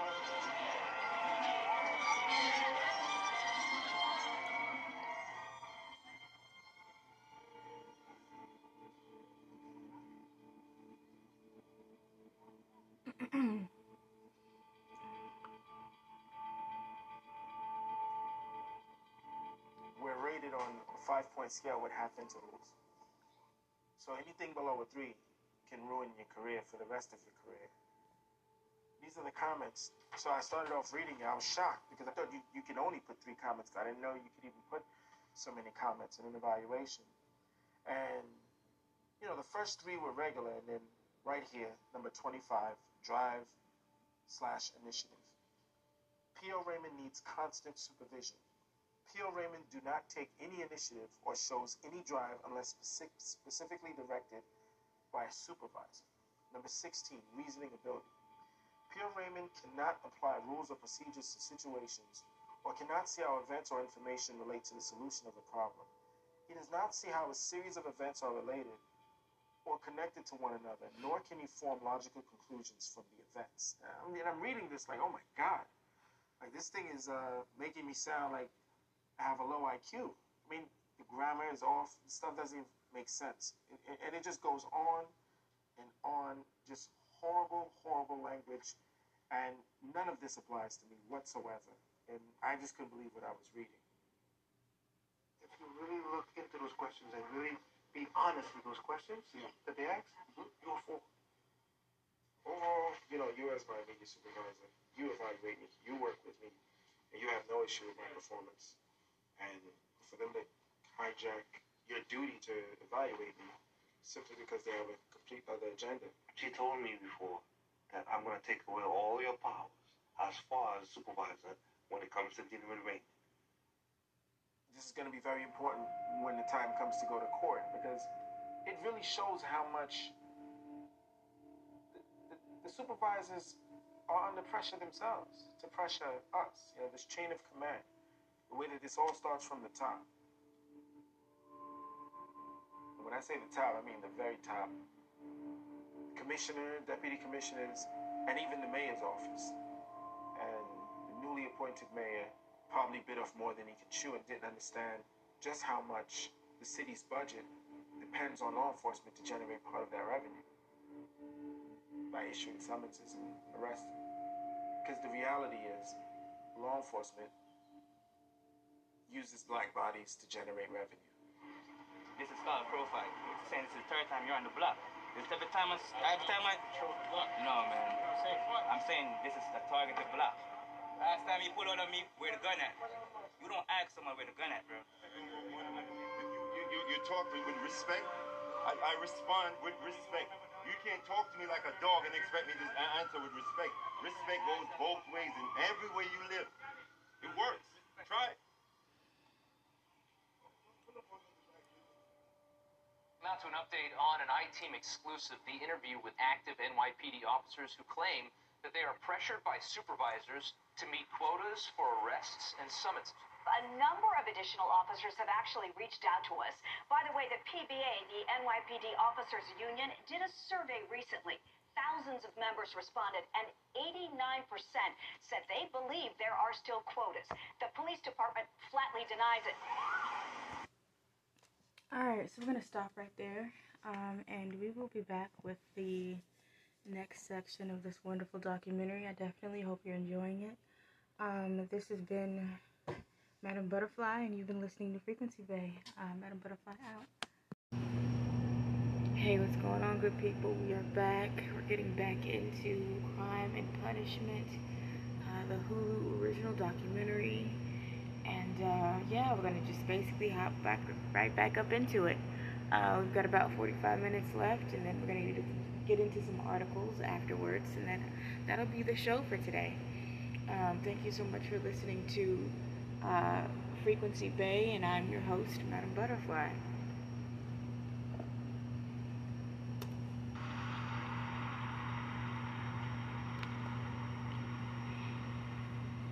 The commissioner insists his policies are focused on the quality of arrests and summonses, not the quantity. You're a liar. Elicited this expletive from the police commissioner. Bullshit is my response to that. If any of my cops out there still think we're pushing for the summonses, etc., I'm sorry. We're pushing to reduce crime.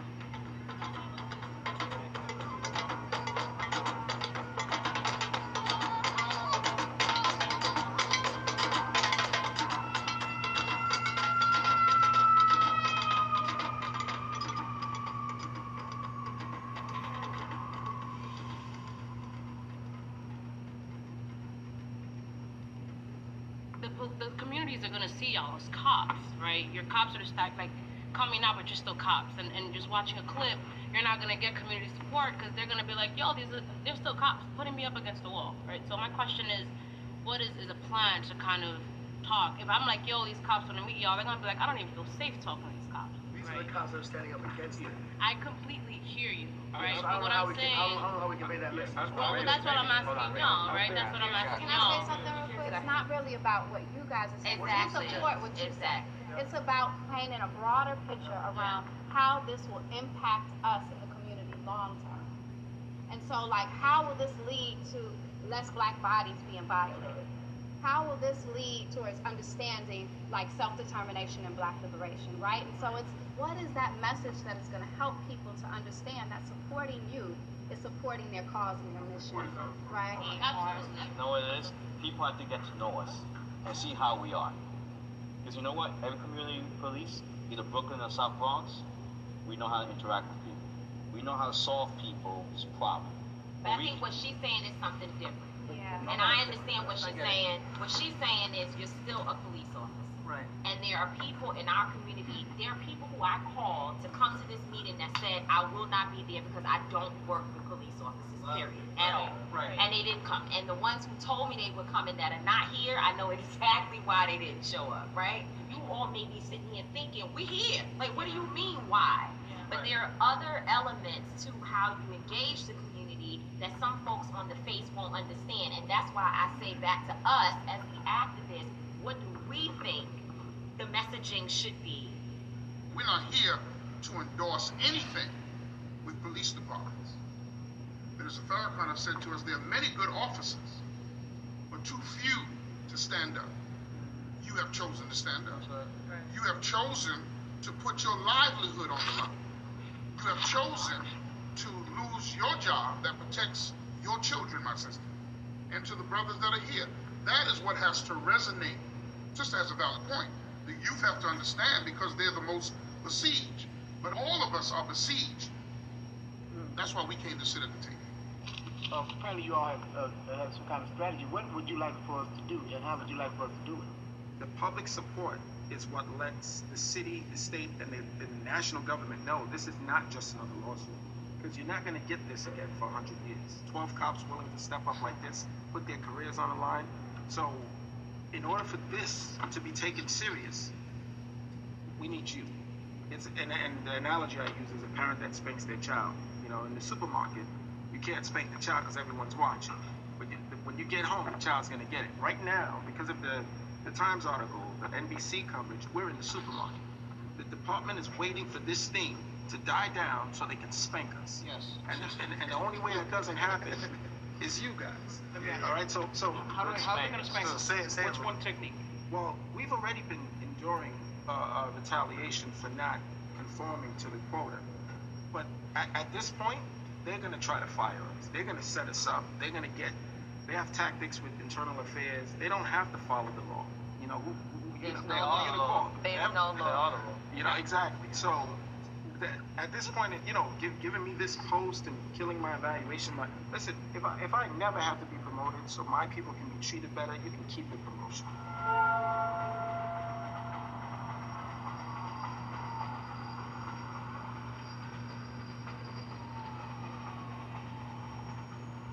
What NYPD 12 all share in common is that we all are monitoring.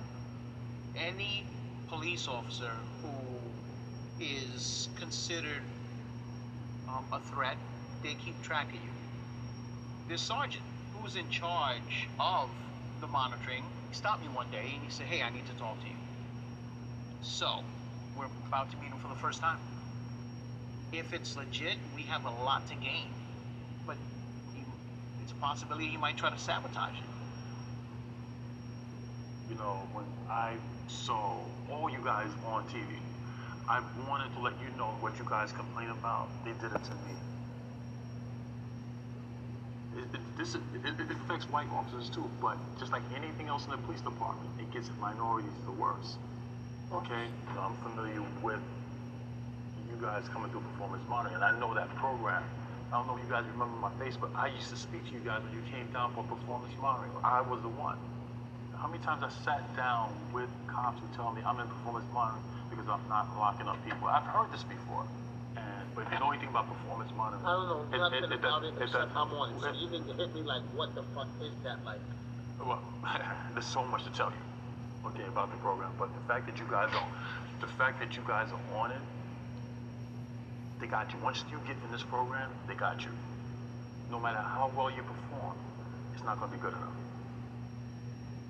The performance monitoring program and evaluation, it's supposed to be tools to measure performance and to measure whether a cop is doing his job or not, but they're both used as weapons of retaliation, okay, and weapons of abuse. But I tell you like this, man, the shit hit the fan, you're on your fucking own. I'm serious, man. And I guess my real question is, how do you... I told some of the other guys, you know, I don't trust none of my bosses. I don't trust the fucking knucklehead upstairs in the Conway. You gotta watch your own back. Because they're gonna fuck with you and they're gonna fuck with you. But if your shit's on point, they ain't nothing they can do. Yeah, but you have to understand something. They don't do stuff by the book. They don't. It's so as long as you do what you but you can't do stuff.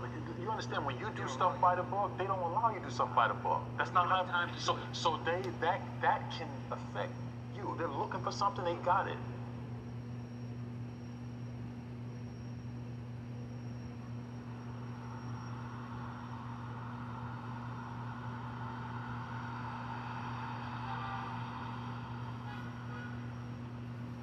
Are they saying stop and frisk people? Are they literally saying get 5 black guys? Get 5? No, it sounds simple. How literal is it? Yeah. That's a good question. One thing that they're good at is colorblind racism. They get the same racial outcome without ever having to mention race. And what allows this is the fact that because of gentrification, New York City has enclaves of certain ethnicities and nationalities. So you get to focus on only blacks. You get to say, hey, we're just responding to crime. This is a black area. You have to remember, New York is the epicenter of a lot of these issues. So broken windows policing, quota policing, this starts in New York. Before you know it, you get it in Ferguson, smaller towns. As another one in the 12 said, New York City is Ferguson on steroids. This is where it started.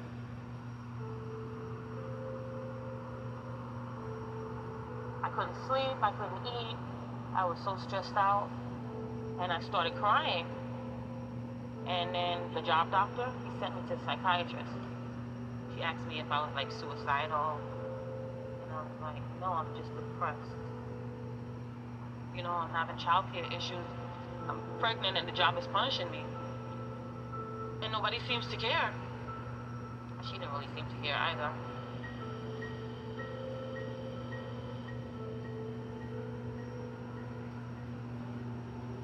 Can you describe when you feel the chest pressure, what you were doing? I was talking to my boss. Kind of conversation went a little bit stressful.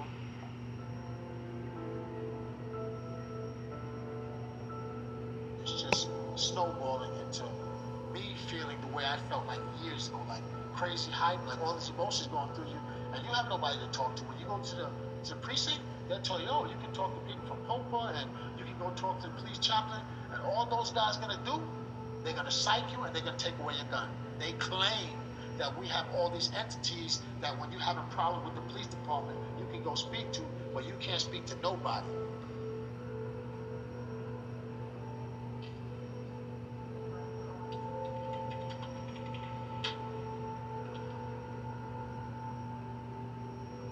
The captain called the medical district and asked them to order me back to work.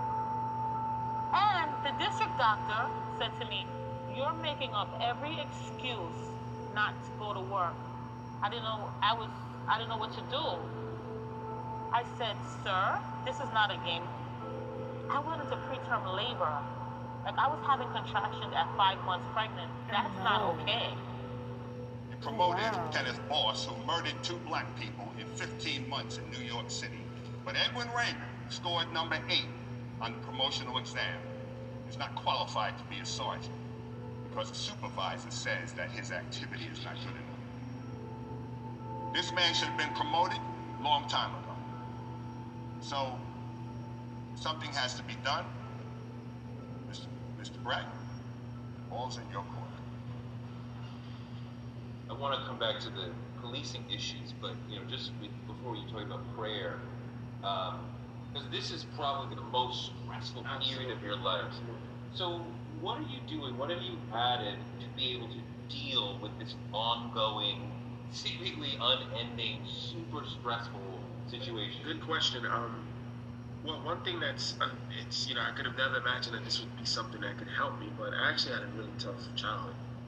And sometimes I just think about the fact that I made it through that type of adversity, and I use that to strengthen me. I also look back at our ancestors, we benefit from their sacrifice. I look at it as a patchwork quilt, where every generation gets to sow its own piece. And the objective is to continue to pass the quilt till the quilt is big enough to insulate us all from the cold years of oppression.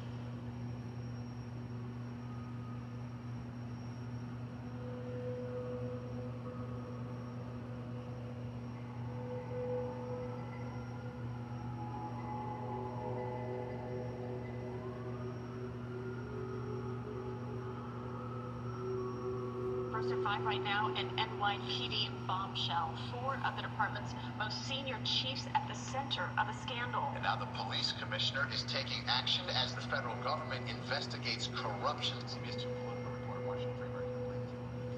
Today, we're asking Mr. de Blasio, the mayor, to form a commission to investigate the pervasive corruption, official misconduct, and bribery at the executive levels of the New York City Police Department.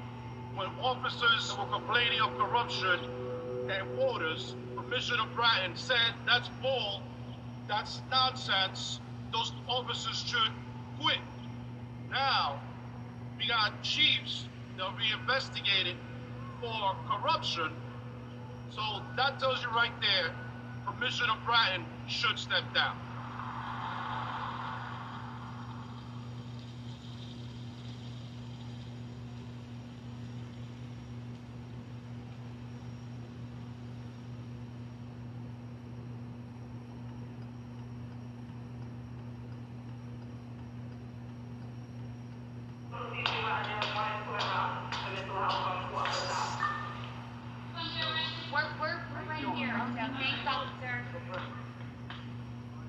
Well, I got some good news for you. I found out that there's also another video. And the video doesn't show you. It shows someone else as the shooter. And I'm in the process of getting that. I also found who the shooter was. And I'm in the process of now meeting him and getting him on video. And I'm going to have that evidence very shortly for you. It's very rare I get to say this, Pedro. But, I'm 100% sure we're going to win this case. There's no way we can lose this case. I know you're innocent, and there's nothing that's going to change that. They're going to try to make you another offer. They're going to try to offer you a deal to get out of here. Will you take that deal? No, we're not. Why? Because I'm innocent.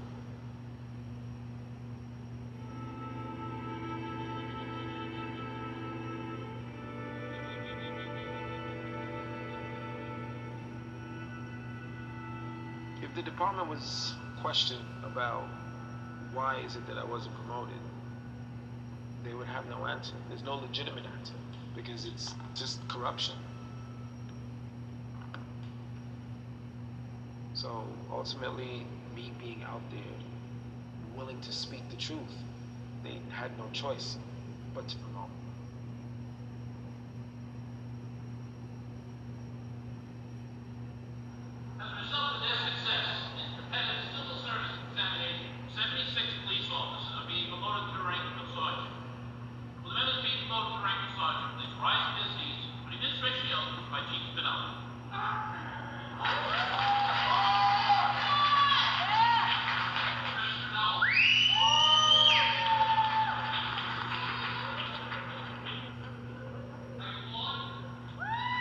It's a nightmare for me to rise through the ranks because now I outrank over 20,000 people. And knowing how the department moves, I'm sure they were looking to release something to discredit me.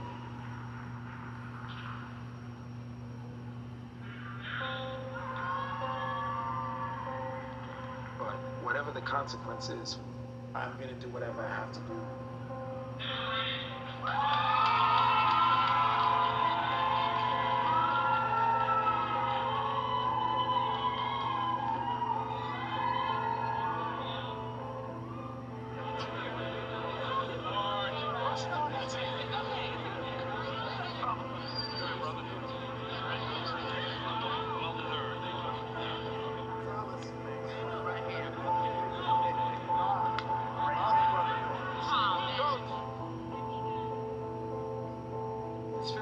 But there's a lot more to do.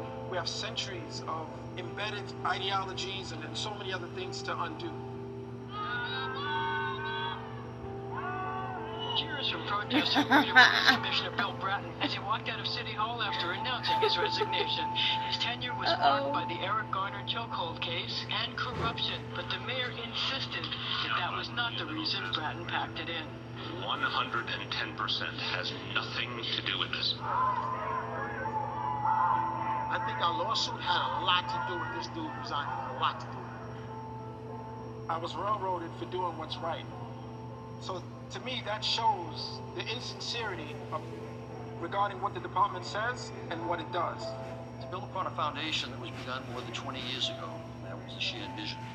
When I, along with Jack Maple, John Timoney, John Miller, began to apply a new kind of science, a new kind of rigor to policing. One that said that cops count, police matter.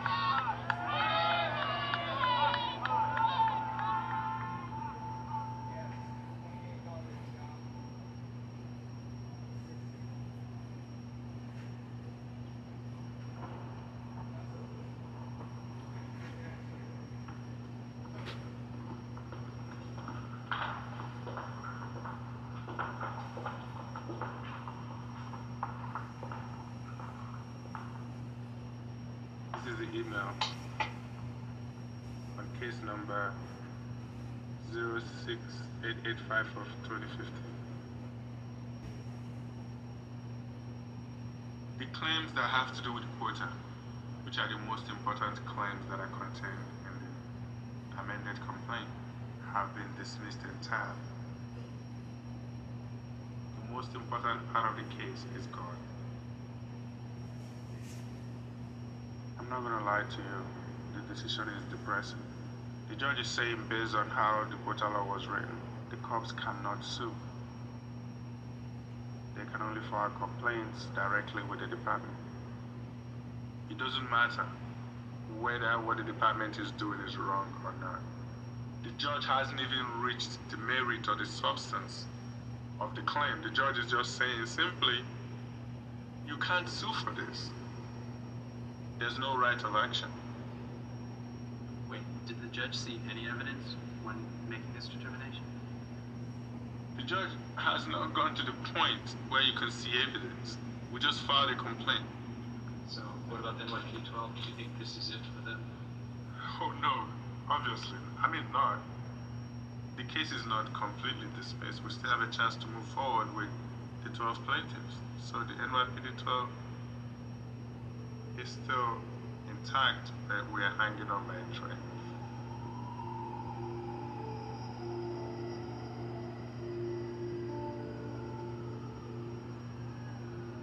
Basically, the judge said we didn't come up with enough evidence to prove that the way we were being retaliated was based on fairness or is racial. One of the things he also said that why should it go to federal court if the department itself has internal sources to remedy our situation? I reported to OEO, Office of Equal Employment Management. I reported to Internal Affairs. They did nothing about this. Reported corruption, nothing was done. The judge knows that this guy reported to these agencies, and she did nothing about it. So that's leading me to believe there's something else going on here. I'm trying to pass an agency where you can report crime and not worry about retaliation. And we have nowhere to go to say Captain McCormick is forcing me to stop black people. This agency would stop that. What this is saying is what we've been trying to fight for, what Frank Serpico was fighting for, and cops before that. Right. But nobody's done it. You look at all of them, Schoolcraft, Serpico, all of them. Every time they did something, it got shot down at first, and they persevered and persevered. And the good thing that I know that we have a good fight. We will prevail. That I know. It's just how long is the question, and when.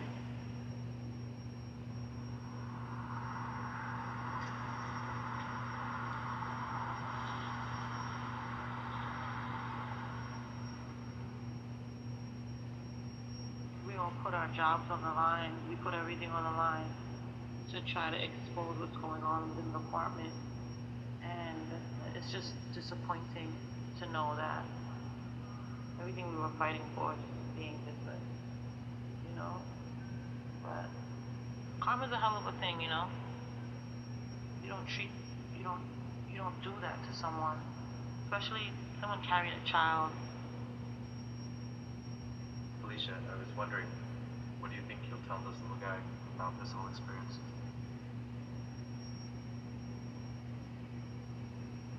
It's a gift. I won't tell him anything negative about this experience. As far as I'm concerned, it never happened. It's over with. That's Black history.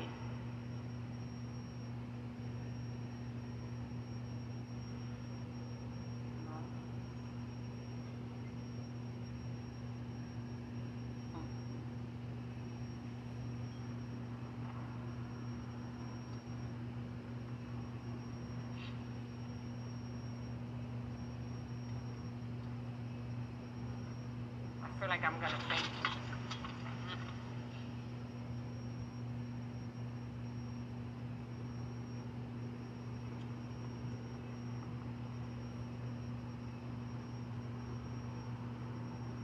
Say what he wants to do to get out now. Eat a home cooked meal. He sent to his sister to prepare it. She's the best cook in the family. No. And that she knows how to do the salmon with coconut shrimps. She knows how to do that good, so. But her rice is no good. I feel like I heard some chuckles back there. Yeah, far from the best. He sent her to prepare that for him.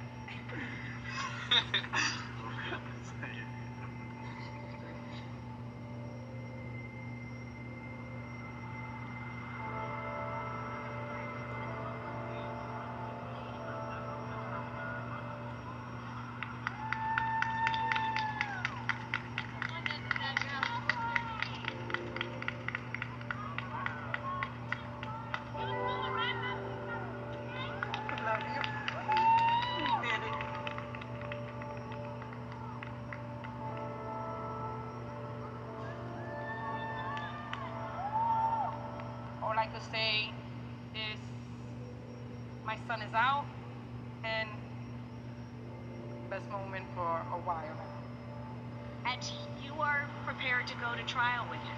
Now we're ready for trial. You're gonna see it through? Yes. Manny? We're gonna win.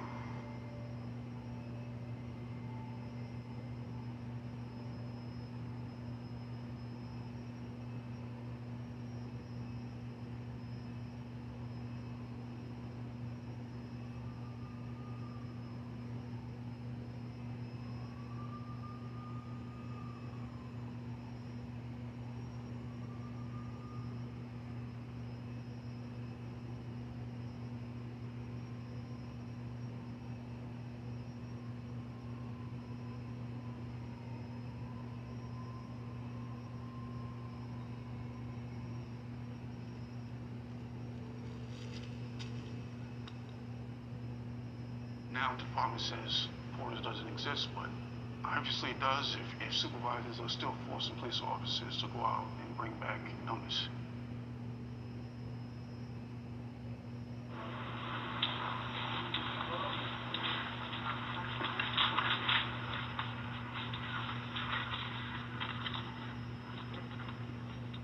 Hi, good afternoon. Good afternoon. Attention, a roll call. Calling for Orange. Orange. Return dates at 6:30. Abdullah, Kurt. Abdullah. Sir. TV after roll call. Kaiser. Sir. Wait. When any caller comes over, he needs a caller for the money. Get you a caller. You need a caller for the money. Caller.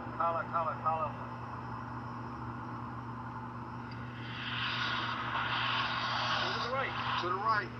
Abdullah, you can stay. You stay. I'll go with Hala.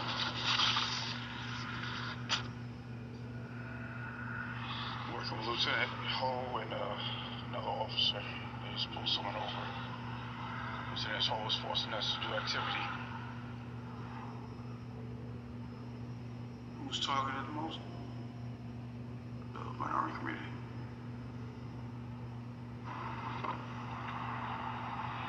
Run the play for me.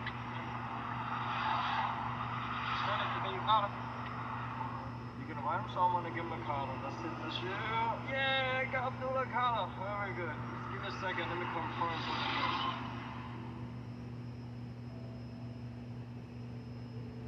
When I decided to go public, I was nervous. But I feel what I'm doing is necessary. I believe in struggle, and with struggle comes change.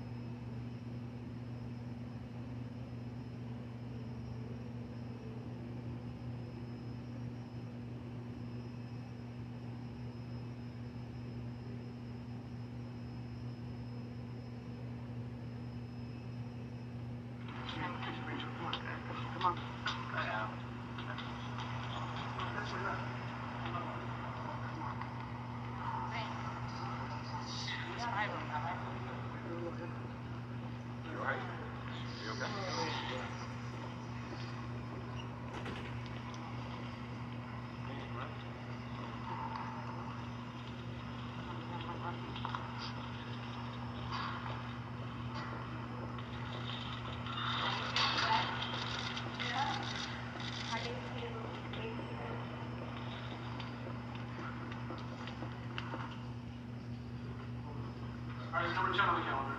This is calendar number 10, Pedro Hernandez. I am going to attend school 7 meeting in the area.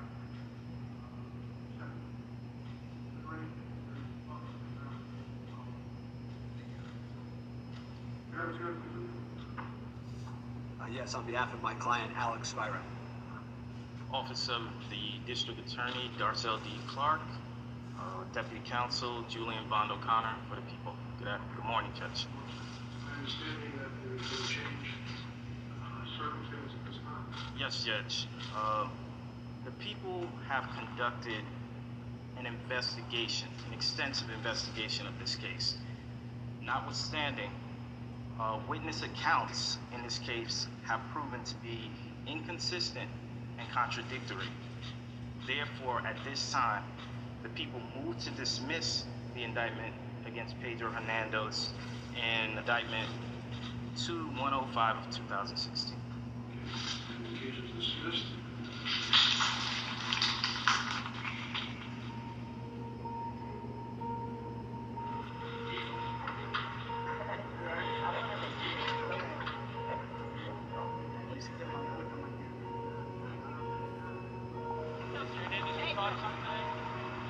I want to thank Private Investigator Manuel Gomez. Thanks my family, thanks to RFK. Thank everybody who was by my side, support me through the way, and help me get this case dismissed. Did you ever have second thoughts? Nah, my thoughts was just have faith, faith moves mountains, and just keep going. What about the college scholarship? Yeah, my college scholarship, I'm continuing on with that. I'm gonna be going on to college and starting a new life. I'm gonna go have the well-deserved cup of coffee and sit back and enjoy the moment of bliss. Are you gonna go with Jessica and the family, or? I gotta fight another case, and then I'll see they hook up with the family later on. But thank you.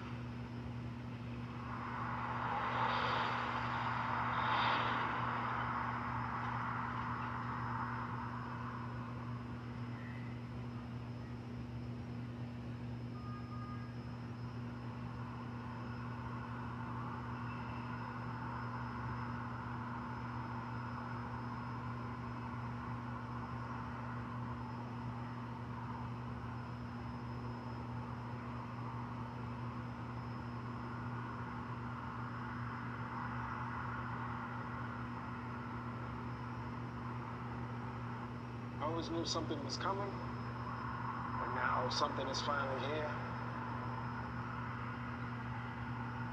I have to deal with slander. Let me show you something.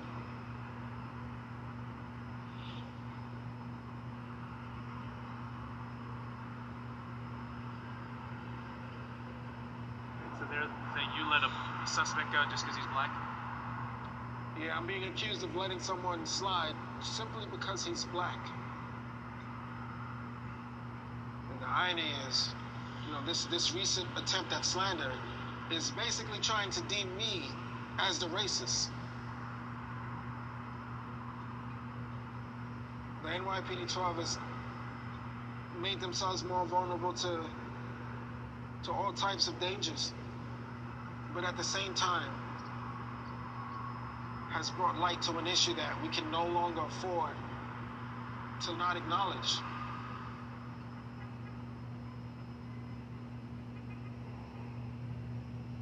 We're at a time where there's just no room for anonymity. There's no room for silence. We're way beyond that. You know, the days when an officer sits in a silhouette with a disguised voice, those days are gone.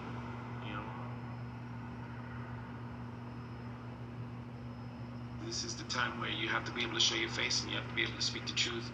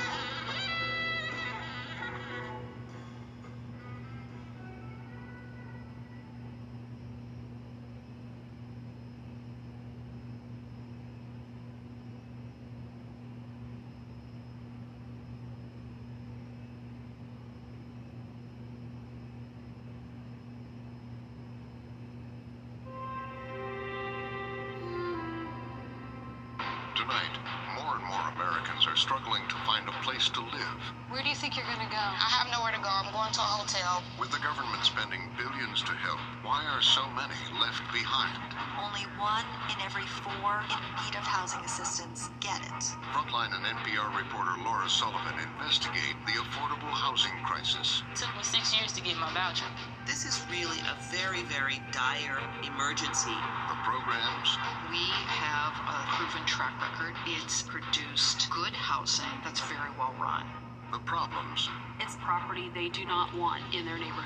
And if all the money is going where it should. What did you think when you saw the millions of dollars in kickback money? It was amazing. I mean, this is a huge amount of money. If you aren't following the money, how do you know that the low-income housing tax credit is working? Tonight, Frontline and NPR take a hard look at poverty, politics, and profit.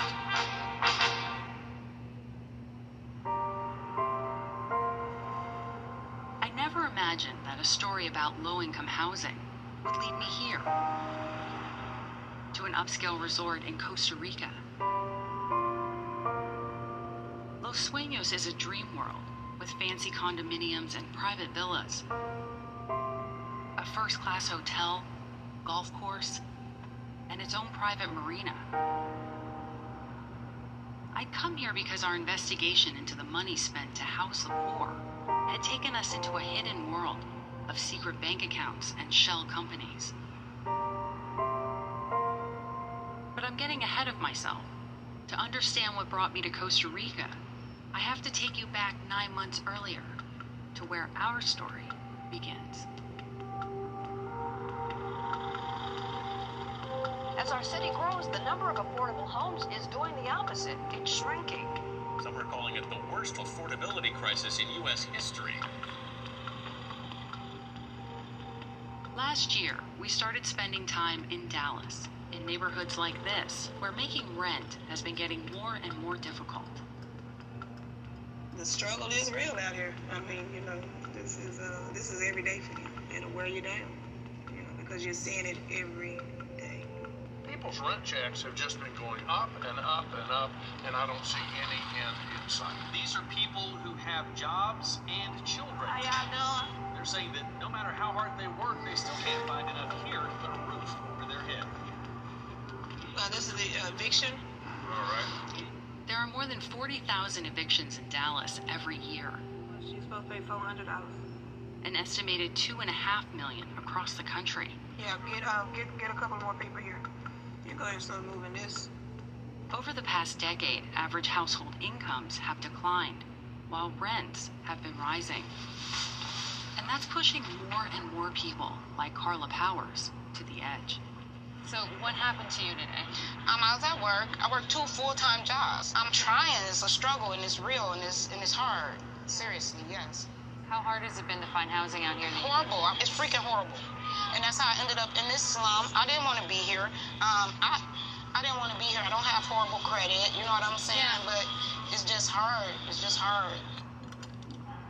Like millions of Americans, Carla and her family are caught in the long wake of the 2008 financial crisis.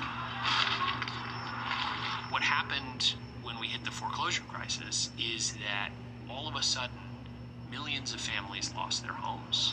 They became renters competing in the same rental housing market. And at the same time, incomes were going down even if you could keep your job. And that led to a rental affordability crisis in this country that's as bad as it's ever been in our history. Did he come with a dollar? We have over 11 million renter households that are paying more than half of their income towards their rent each month. That means that they are, one emergency, one broken down car, one illness, one missed day of work away from not being able to pay the rent. They're really at risk of losing their homes altogether and becoming homeless.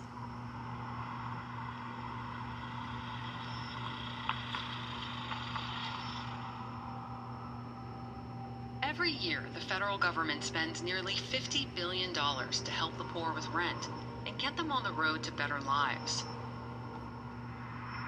Over the past year, we've been investigating the 2 key programs that try to do that, to see whether they're working the way they should, and why so many people are struggling. In Dallas and elsewhere, we kept hearing how the largest of the Hey, what's going on? You're listening to Frequency Bay, and I'm your host, Diamond Butterfly. We are back with another episode. Well, not episode, but we're back with the next segment of our episode on police brutality. And I've got a couple articles here. And basically, I want to, at this point, go into a conversation about police contracts and how they work and what they are and things of that nature, because I think I found what I would consider to be some interesting stuff here. Let's go ahead and get to it. So the first article that we have here is by Recruiters Investigates, Protecting the Blue. And the title of this article is Across the U.S. Police Contracts Shield Officers from Genuine Discipline. It says recruiters examined police union contracts across the country and found a pattern of protections afforded to officers. Many contracts ease disciplinary records or allow police to forfeit sick leave for suspension. Meanwhile, residents face hurdles in pursuing complaints. So what we have essentially is an uneven and an unbalanced. Of course, we do. That's why we're here. But we have an uneven and an unbalanced justice system just off the bat. It says San Antonio, Texas, in late 2013, a San Antonio police officer stood accused of handcuffing a woman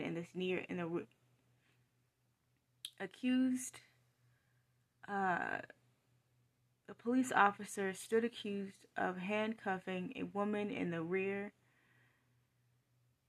of his police car and then raping her. The same officer had remained on the force despite prior sexual misconduct complaints and other brushes with the law. So early in 2014, backed by the city council, city manager Cheryl Sulis proposed reforms to the police union contract in the state of Texas City. She wanted to eliminate a clause that erased prior misconduct complaints from cops. Records indicated civilians' participation in the complaint process and end officers' ability to forfeit vacation time rather than serve suspension. The San Antonio Police Officers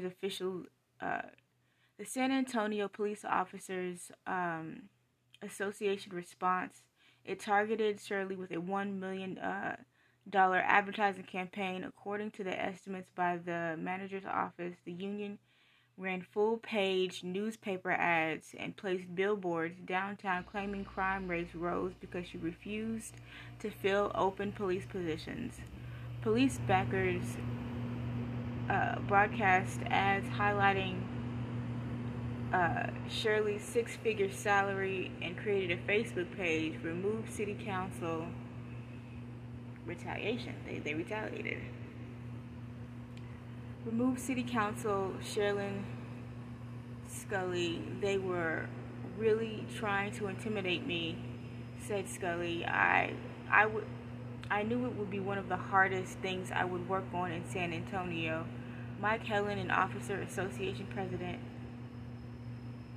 said Scully pitched the changes simply to ride a wave of protest over police. The contract ensured fair discipline, he said, and if anyone was on the attack, it was the manager. Her tone was immediately aggressive. He said, in the end, after 2 years of bitter negotiation, the sides agreed to contract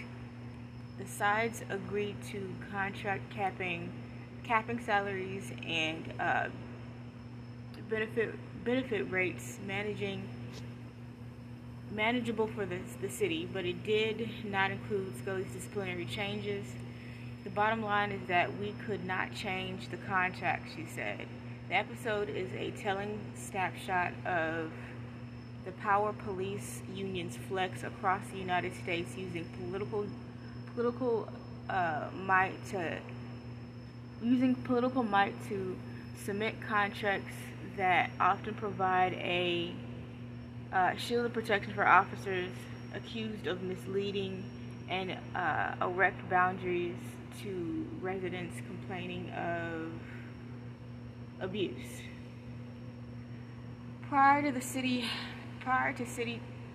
city to city, contracts have become just as crucial in governing departments as police manuals and city charters, yet those contracts are coming under subjection and civil rights protest over alleged police abuse, including shootings of unarmed black subjects, unarmed black men and unarmed black women, unarmed black children. Recruits examining the fine print of 82 police contracts in large cities across the country form a pattern of projections affording the men and women in blue. A majority of the contracts call for departments to ease disciplinary records, some after just 6 months, making it difficult to fire officers with a high history of abuse. In 18 cities, suspensions are erased in 3 years or less, and in places like Alaska, suspensions, demotions, and disciplinary transfers are removed after 2 years. Nearly half of the contracts allow officers accused of misconduct to access the entire investigative file, including the witness statements, GPS readouts, photos, videos, and notes from the internal investigation before being interrogated. 20 cities, including San Antonio,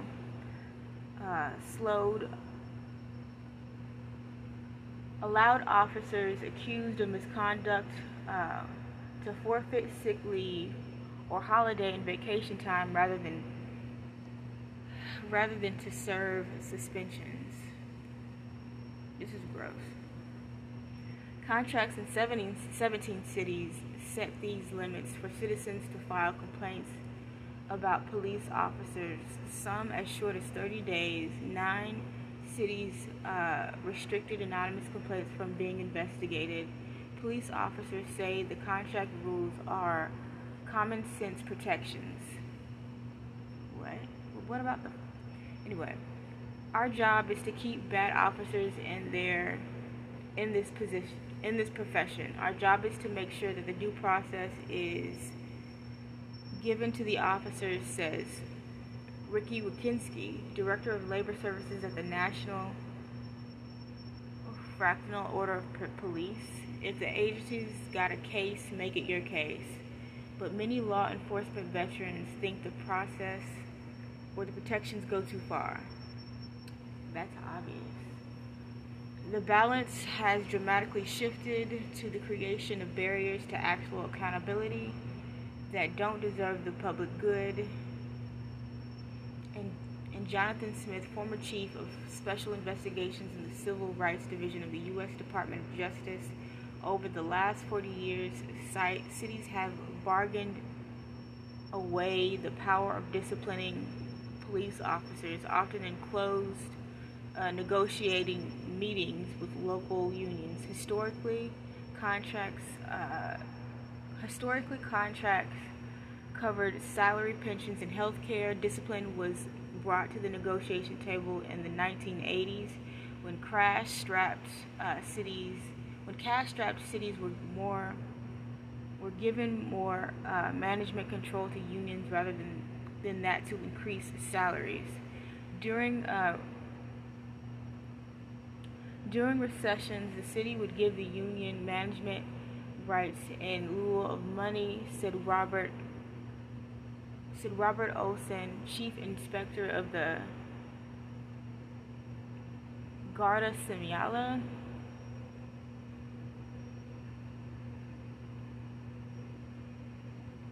In retrospect, in Ireland, and former Chief of Police in Minneapolis.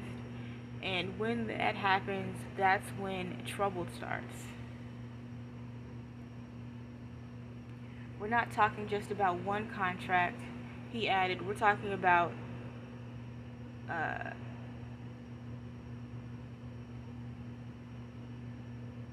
insurmountable changes in contracts over years that suddenly there's all these hoops which make it far more difficult for chiefs to sustain discipline. The case in Columbus, Joseph Hines was in a junior year at Ohio. Joseph Hines was in his junior year at Ohio State University studying agribusiness. On August 29, 2012, Haynes and his two best friends were out celebrating the first day of his junior year. They were sitting on a bench joking about fantasy football or fantasy basketball when two police officers on bicycles pulled up and asked Hines for his ID. According to the initial police documents and interviews with witnesses, Hines said he didn't have to give his ID. The male officer grabbed his arm and Hines jerked it back. Then the female officer took out her handcuffs and the two tackled him to prevent him from moving and tackled him to the pavement. A police car dash cam records Hines shout, "Stop, stop, please. Shut the F up." An officer screamed, "Shut up, get down. Please stop," Hines cried. "I can't breathe, stop." He lost consciousness and then woke on the sidewalk surrounded by at least 15 police officers with one eye swollen shut. Hines was hospitalized for 3 days and diagnosed with facial contusions, a concussion, and mild brain damage and post-traumatic stress disorder, according to the medical records he provided to the recruiter. Hines was charged with 6 counts, including resisting arrest and underage drinking. Police contested he was drinking in a public place. A can of Ford local alcohol was found nearby. Hines said that the can wasn't his, and the charges for open container and public intoxication were dropped. Ultimately, he pleaded guilty only to littering and paid a fine of $100. "I wasn't charged with assault," Hines said. My face didn't match up to the charges.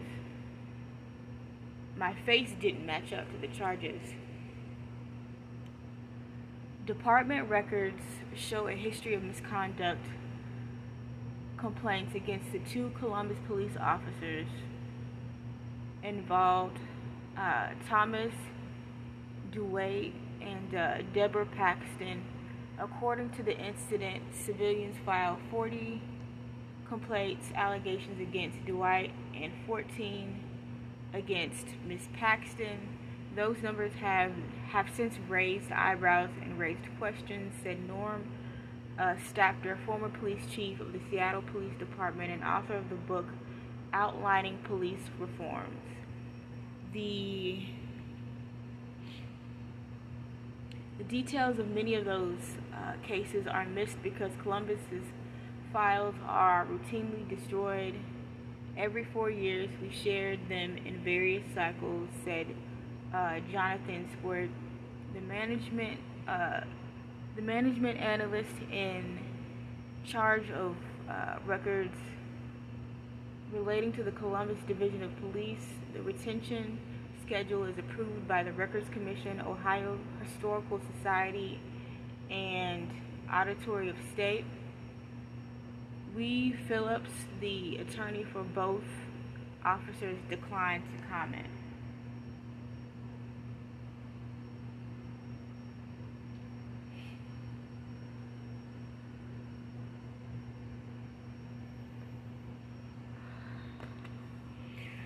So part of the reason why I decided to do an episode on police misconduct and police brutality is because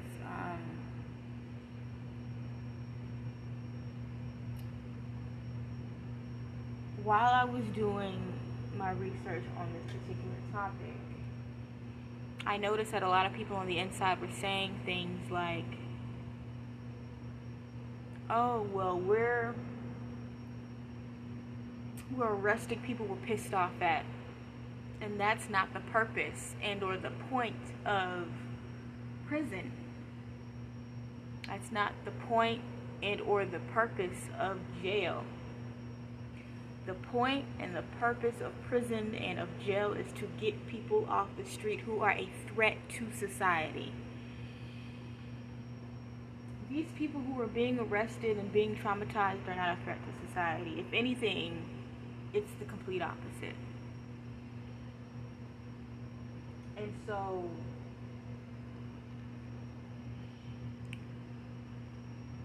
I believe personally what we have on our hands is a situation where the general person that is on the street doesn't know that they are prey.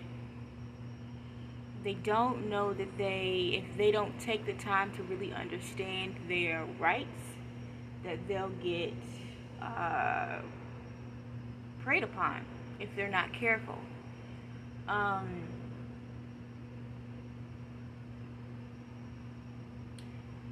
And what this really feels like is just the police being bullies because they can be. I remember when I lived with my mother in Dallas, Texas. We were there for about 5 or 6 years. I was there in high school, specifically Cedar Hill High School. And we lived in Cedar Hill. And while I was living in Cedar Hill with my mother, one thing that I noticed is that the harassment that my mother was very viciously harassed by the local Cedar Hill Police Department. And there was one experience that she had with one of the police officers that stopped her, who told her to her face, oh, well, we don't really want to arrest you. We just want to stop you and write you a ticket because we've got a quota to meet. And I think like not even a year later we moved and we officially started moving in Atlanta, or she moved from Texas to Atlanta. And it was pretty gross to hear that. So the police in Cedar Hill,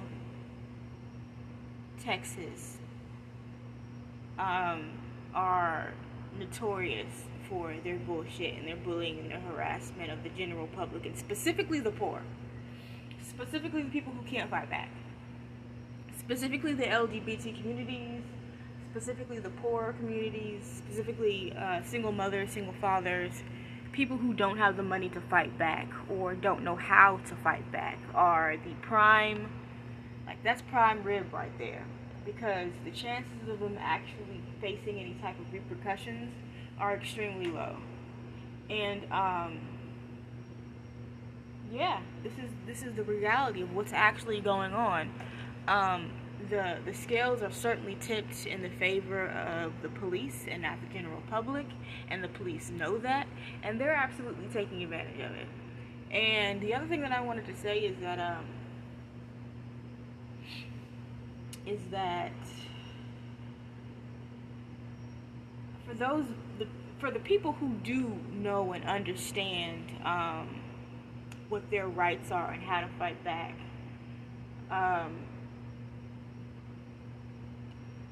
they'll still fuck with them, but the chances of them being held accountable is a hell of a lot higher than someone who doesn't.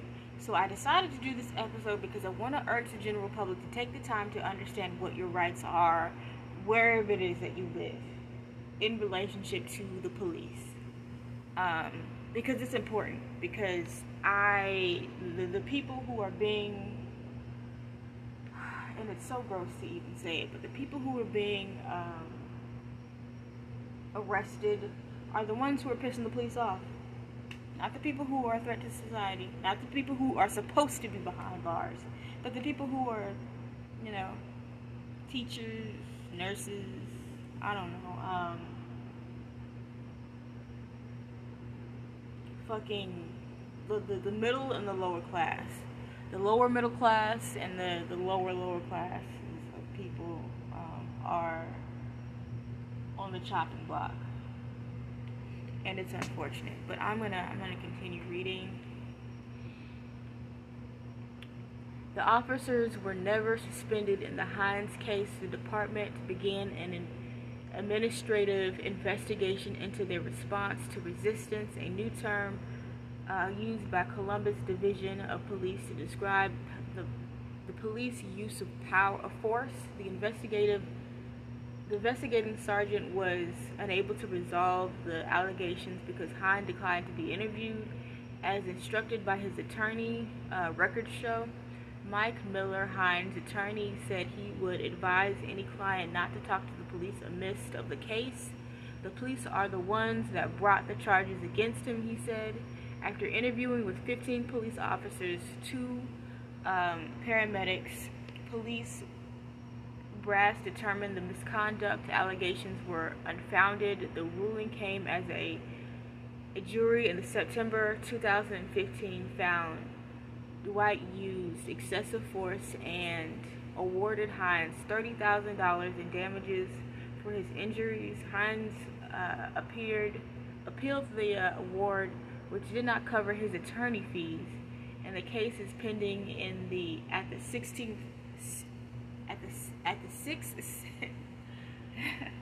the 6th Circuit Court.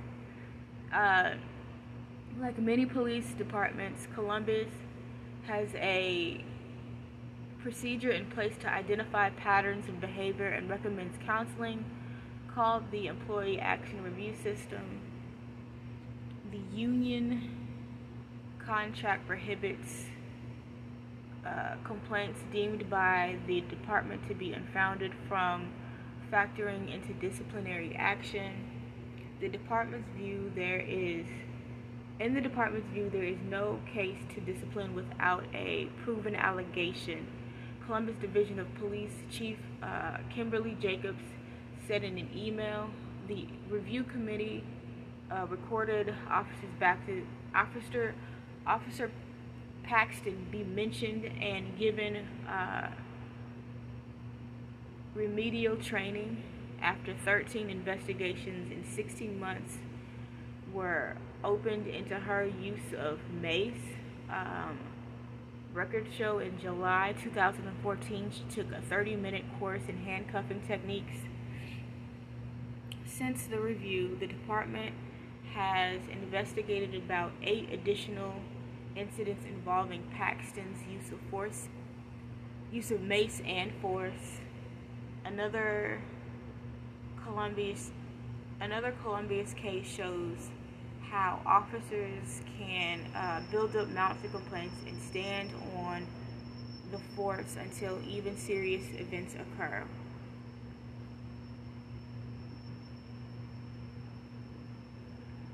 Late September, Columbus officer Brian Mason shot and killed 13-year-old Trey King, who was carrying a BB gun. Mason had been the subject of more than 60 investigations, including 25 incidents in which civilians required medical attention, and was involved in 2 additional fatal shootings in 2019 and 2012, according to initial police documents and obtained by recruiters. Mason has been moved to an investigative assignment and is no longer at patrol. According to a spokesperson for the department, his lawyer Phillips declined to comment on specifics, but said Columbus is a very well-trained police officer. Obviously not if you've got 60 fucking complaints against you. 25 being which citizens required medical fucking attention. That is not a well-trained police officer. That's bullshit is what that is. Jason Pappas, president of the Columbia's Fraternal Order of Police, said the union contract does not skew investigations or limit accountability. If every officer started getting disciplinary or moved because somebody started filing complaints, hell, the whole neighborhood would start filing complaints. Shut the fuck up. See, these are people who are running from accountability. These are people who are going to use every excuse in the book to not actually be held accountable for the bullshit that they're inciting on the general public.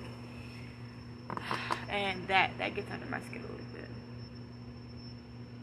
In 15 cities reviewed by recruiters, few citizen complaints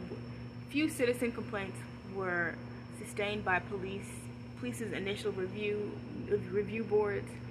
In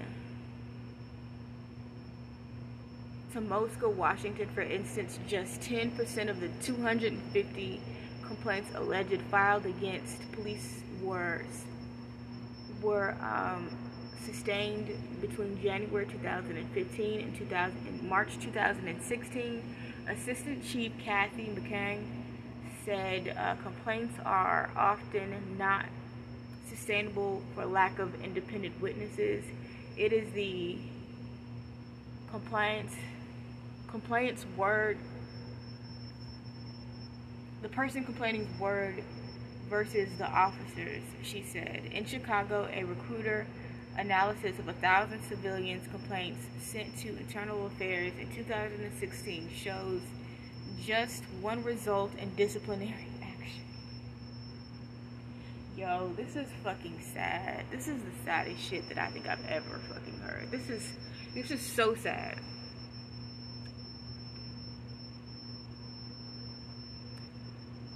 One Chicago officer, Raymond Picuti, the subject of reports by the Invisible Institute and Chicago journalistic organization focused on civil rights, accumulated at least 89 misconduct allegations in his 18-year career. Files reviewed by recruits show of those, 4 were sustained, one-fourth of 4, and 1 of 4 fighting with another officer, resulting in punishment.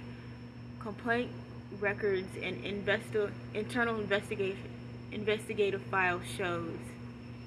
In one sustained case in 2015, Mr. P exchanged words with a couple as they boarded an escalator, telling the man, Shut up, you effing coon, you effing cluck. I do whatever the F I want to, according to a report by the Department's Office of Professional Standards.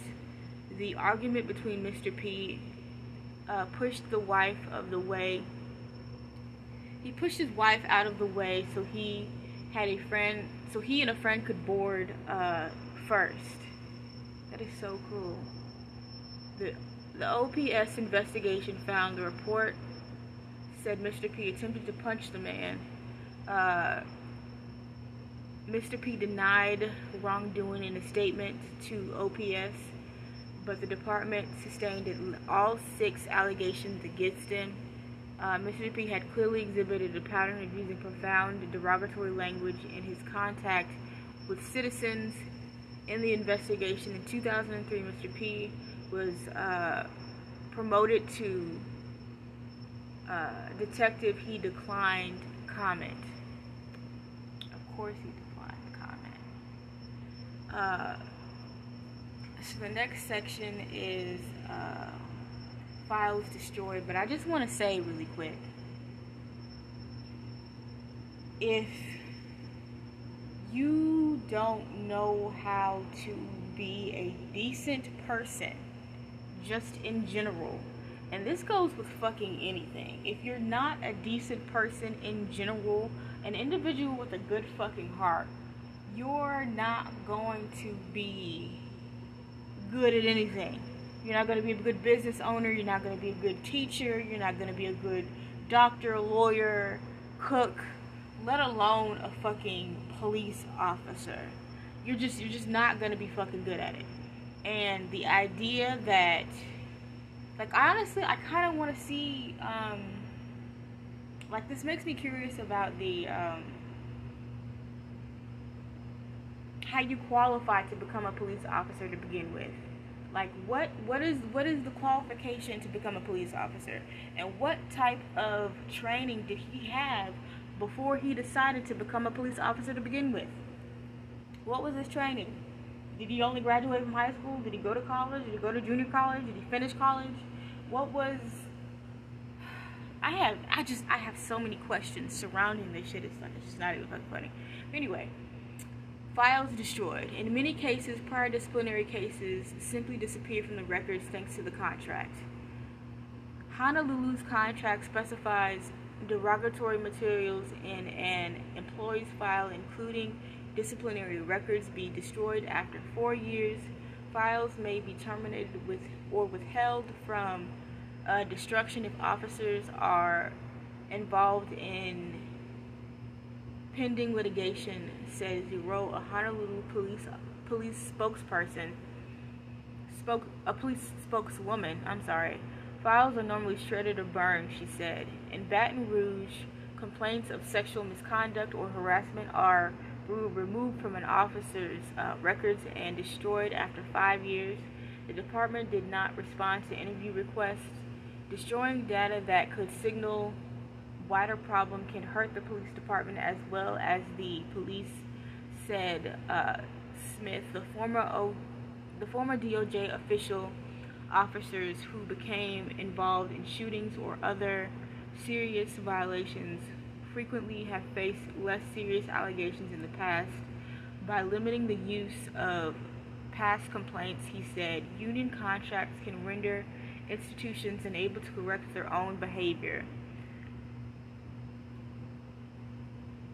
Glendale, Arizona was a population of more than 250,000 residents and is among 9 cities where the union contract restricts anonymous complaints from being investigated. We want the complaints to come in, said Justin Harris, a Glendale police officer and union representative. That's a form. There's a form, and it lets the taxpayer know if you're knowingly and intentionally making a false statement, you could be prosecuted.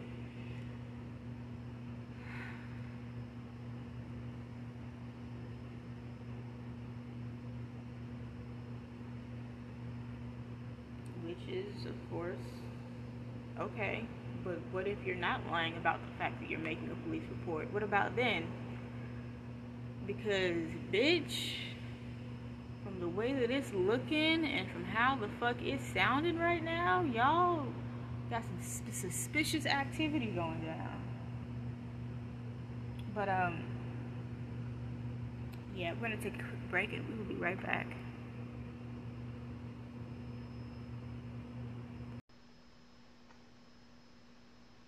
So I want y'all to listen to this. I want y'all to listen to this. Please listen to this.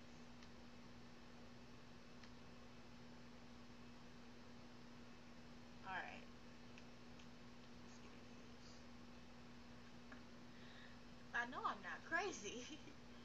Police in America's biggest cities are failing to meet even the most basic international human rights standards governing the use of lethal force, a new study from the University of Chicago has found. Researchers in the university's law school put the lethal use of force policies of police in the 20 largest U.S. cities under the microscope. They found not a single police department was operating under guidelines that are compliant with the minimum standards laid out under international human rights laws. Among the failings identified by the law scholars, some police forces violate the requirement that lethal force should only be wielded when facing an immediate threat and as a last resort. some departments allow deadly responses in cases of escaping suspects, fugitives, or prevention of crime, all scenarios that would be deemed to fall well outside the boundaries set by international law. In other cities, police guidelines fail to constrain officers to use only as much force as is proportionate to the threat confronting them. Remarkably, the researchers from the law school's International Human Rights Clinic discovered that none of the 20 police departments were operating under state laws that were in accord with human rights standards. America's biggest police forces lack legality, the study finds, because they are not answerable to human rights compliant laws authorizing the use of lethal force. The fact that police forces in the biggest U.S. cities don't meet very basic human rights standards is deeply concerning, said Claudia Flores, the clinic's director. The Chicago study underlines how far policing in America is adrift from international norms, making the U.S. a lonely outlier on the world stage.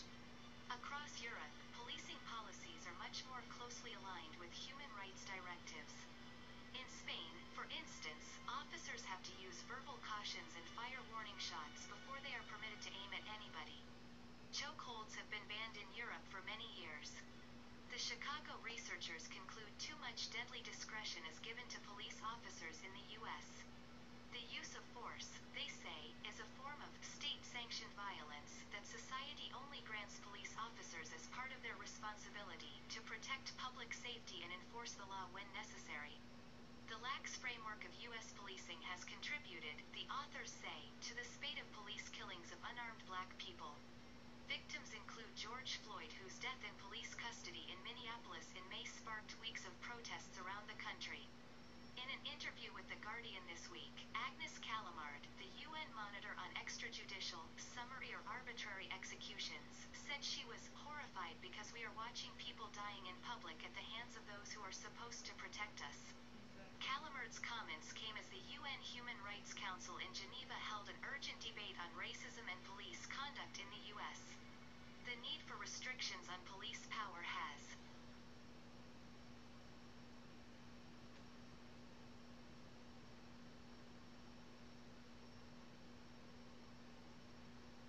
Alright, so that's the end of that, but I found that randomly. I definitely wanted to play it. Okay, and I'm back. It says Glendale police defend their other contract protections. Among them, officers under investigation get to see video footage that isn't made available to citizens. Indictments involving police use of force can be emotional, and looking at video footage can help officers refresh their memory, police say, of course. Goodness. That way, they know all the facts, and there's no witch hunting, here it says. By contrast, he says you don't want to let a witness viewing footage of something they may or may not have seen, because if they review the footage, then they're going to come back and just tell you what they saw, so that's not an independent statement. In 8 cities, contracts allow officers to refuse to testify before civilian oversight boards. In Los Angeles, the union contract requires a court order to access the employee's file. Detective Steve Brammer's, president of the Los Angeles Protective Association, said the policy is consistent with public and private sector employment practices. Some contracts afford second chances when officers are found to have alcohol in their system. In Chicago, officers who are breathalyzed on the job and register a blood alcohol content of 0.021 through 0.039, close to the 0.05 cutoff for a driver, while intoxicated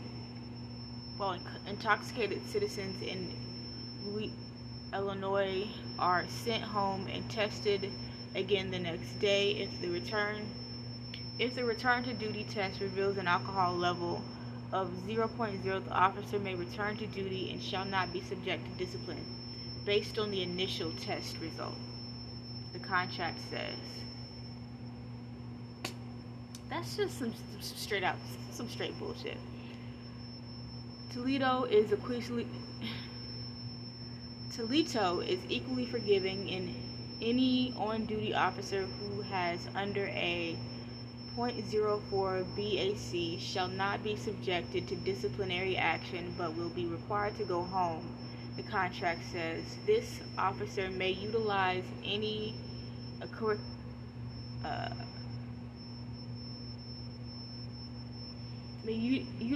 vacation time to cover their absence.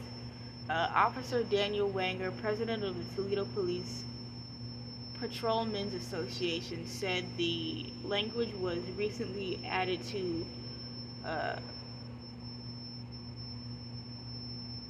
provocate in addressing a common problem seen in policing nationwide involving officers and alcohol, but he said the force has not had to put the provocation into action.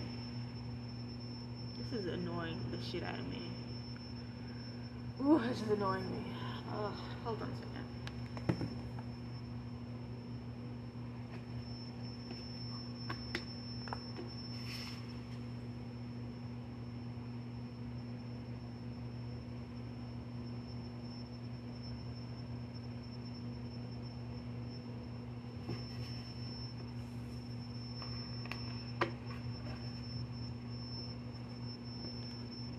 Because what it feels like is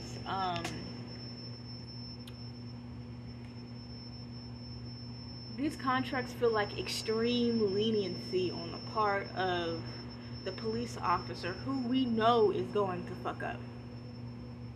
Like, we know you're going to be coming to the job, you know, high or on drugs or doing alcohol. So we're gonna give you this length of a leash so you can run and be free and do whatever it is the fuck that you want to do. But as far as like a civilian on the street, oh, they're gonna fuck you in the ass. They're going to stomp you out like a cockroach and treat you like absolute trash. And I mean, if the police get retaliated against, or officials get retaliated against, and they have the means to be able to back themselves up because of the position that they hold, like, what chance does an average person on the street have? You feel me? Like, it's the ridiculousness for me. Like, I had a friend who would say all the time, the only reason why anybody wants to become a police officer is because they want to kill black people and get away with it. And I'm starting to feel like maybe he's not wrong for what he said. Unique benefits and public barriers. In Milwaukee, officers can be paid during disciplinary suspensions, a benefit not bestowed on other city workers. It is recognized that financial losses are not typically borne by the offending member alone, but by his family as well. The police contract states officers are also paid during lengthy internal affairs investigations. One Milwaukee police officer, Santana Rajumiri,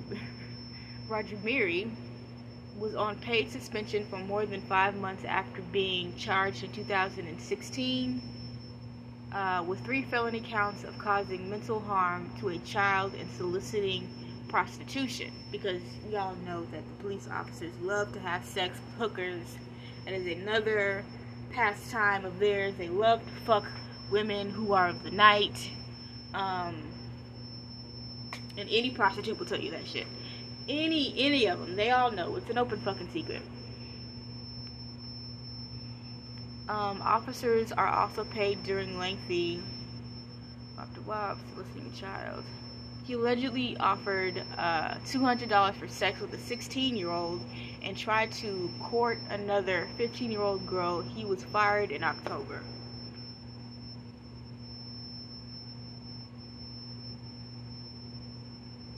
These contracts are giving these officers way too much leniency. I don't like it.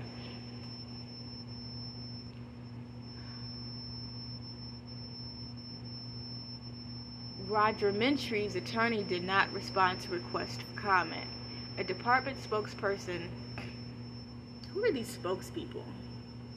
A department spokesperson said officers stay on payroll until found guilty by the court system or an initial investigation process which can take up to years. Columbus's contract mandated that complaints submitted to writing within 60 days of an incident. Beyond that, officers typically are not required to participate in the investigation, and their name doesn't appear on the complaint. At least 25 allegations of misconduct, or nearly 5% of complaints, were not investigated in Columbia due to a 60-day clause. A 2015 report said it's very difficult for a supervisor to investigate outside of 60 days, said Jennifer Knight, commander of Columbus Internal Affairs Bureau.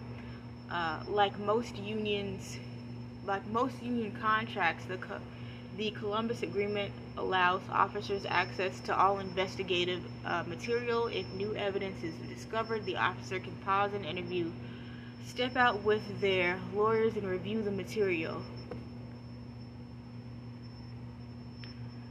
Complaints are not given the same across in the city. Complaints are not given the same access in the city, where a string of police involvement shootings has sparked civilian marches. The case in San Antonio, the case that helped spur the city manager to action involved Officer Jackie Neal, arrested in 2013 in November on charges of raping a woman in the seat of his police vehicle. Later that night, released from jail, Neal returned to the home where the woman was staying and was arrested again. Goodness. 3 months later, the police chief found that Neal, supervisor of the Department of Youth program, had had sex with a teenage girl participating in the program. The chief suspended him for 3 days, and Neal never lost a dime or a day off parole. The union contract allowed him to serve the suspension using his vacation time.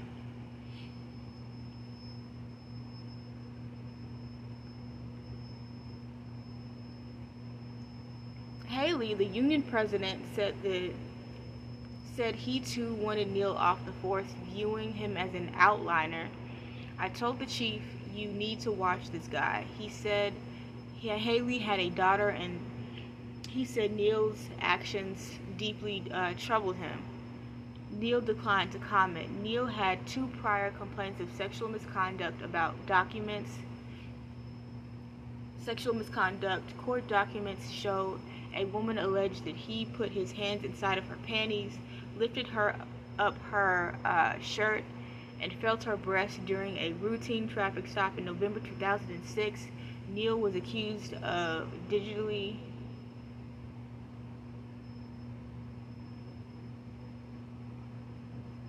directly penetrating another woman in February 2017. Neither complaint was sustained by the department. Why the fuck not? Police Chief William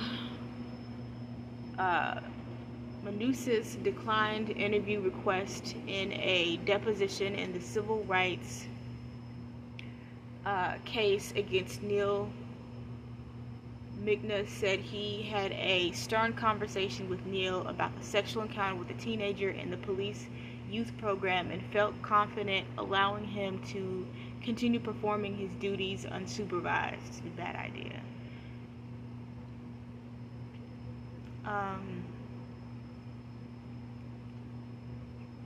Mikna said that he did not see a connection between the sex incident and Neal's prior complaints. These incidents, to me, were not sexually related, but they were,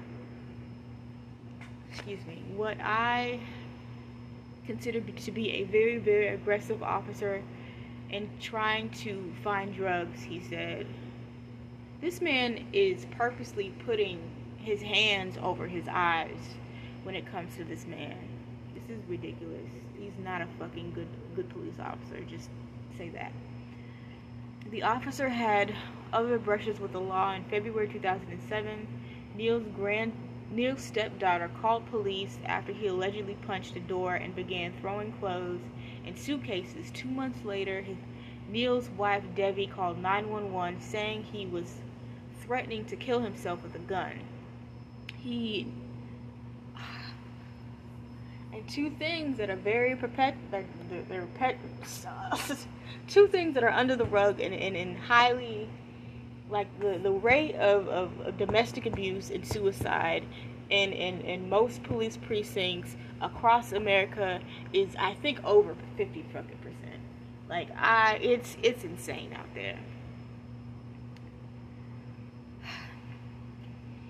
He rarely raised his voice, but when he got mad, it was scary, said Debbie Neal, who divorced Neal in 2019 but defended him in court. I'd never seen him like that. In November 2013, after the alleged rape in his police car, Neal pleaded no contest to imposter.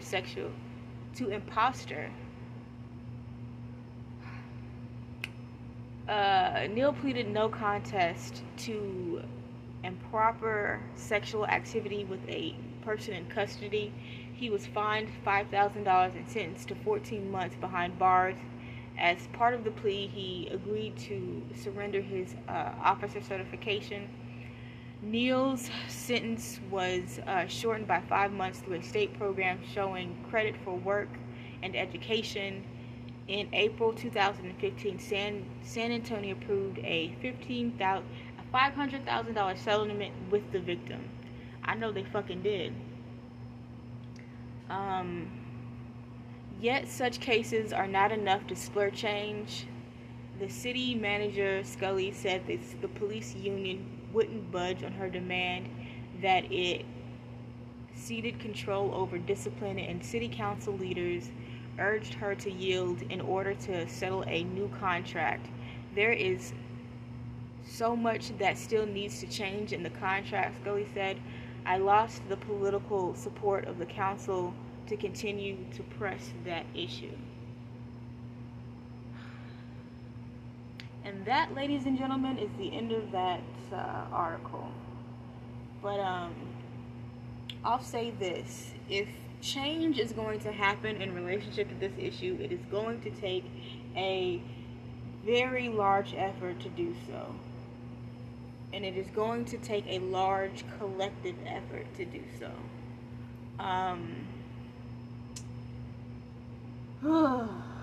I stuff like this, like, it's the worst. And part of the reason I feel it's so icky is because, you know, my father and I had a father and uncle growing up who were police officers who had some of the worst experiences you could possibly imagine in relationship to working as police officers. And this just puts me back there, and the fact that I'm almost 30 and shit still hasn't changed is sickening.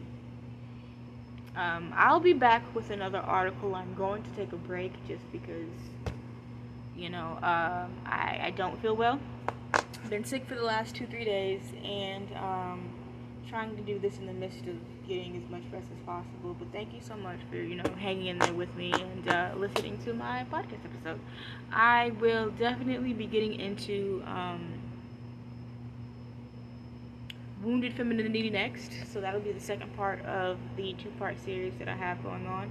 And then I'm also interested in getting into a documentary surrounding the American school system, specifically the public school system, and then also the American housing crisis that we're currently going through.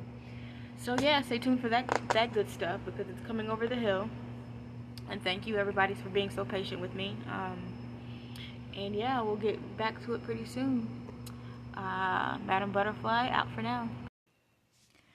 So once again, I just want to thank my beloved audience for taking the time to listen to the podcast. I hope you liked it. And I will continue with more. I've got, some great topics for the future coming down the pipeline. But yeah, stay tuned for more. Frequency Bay out.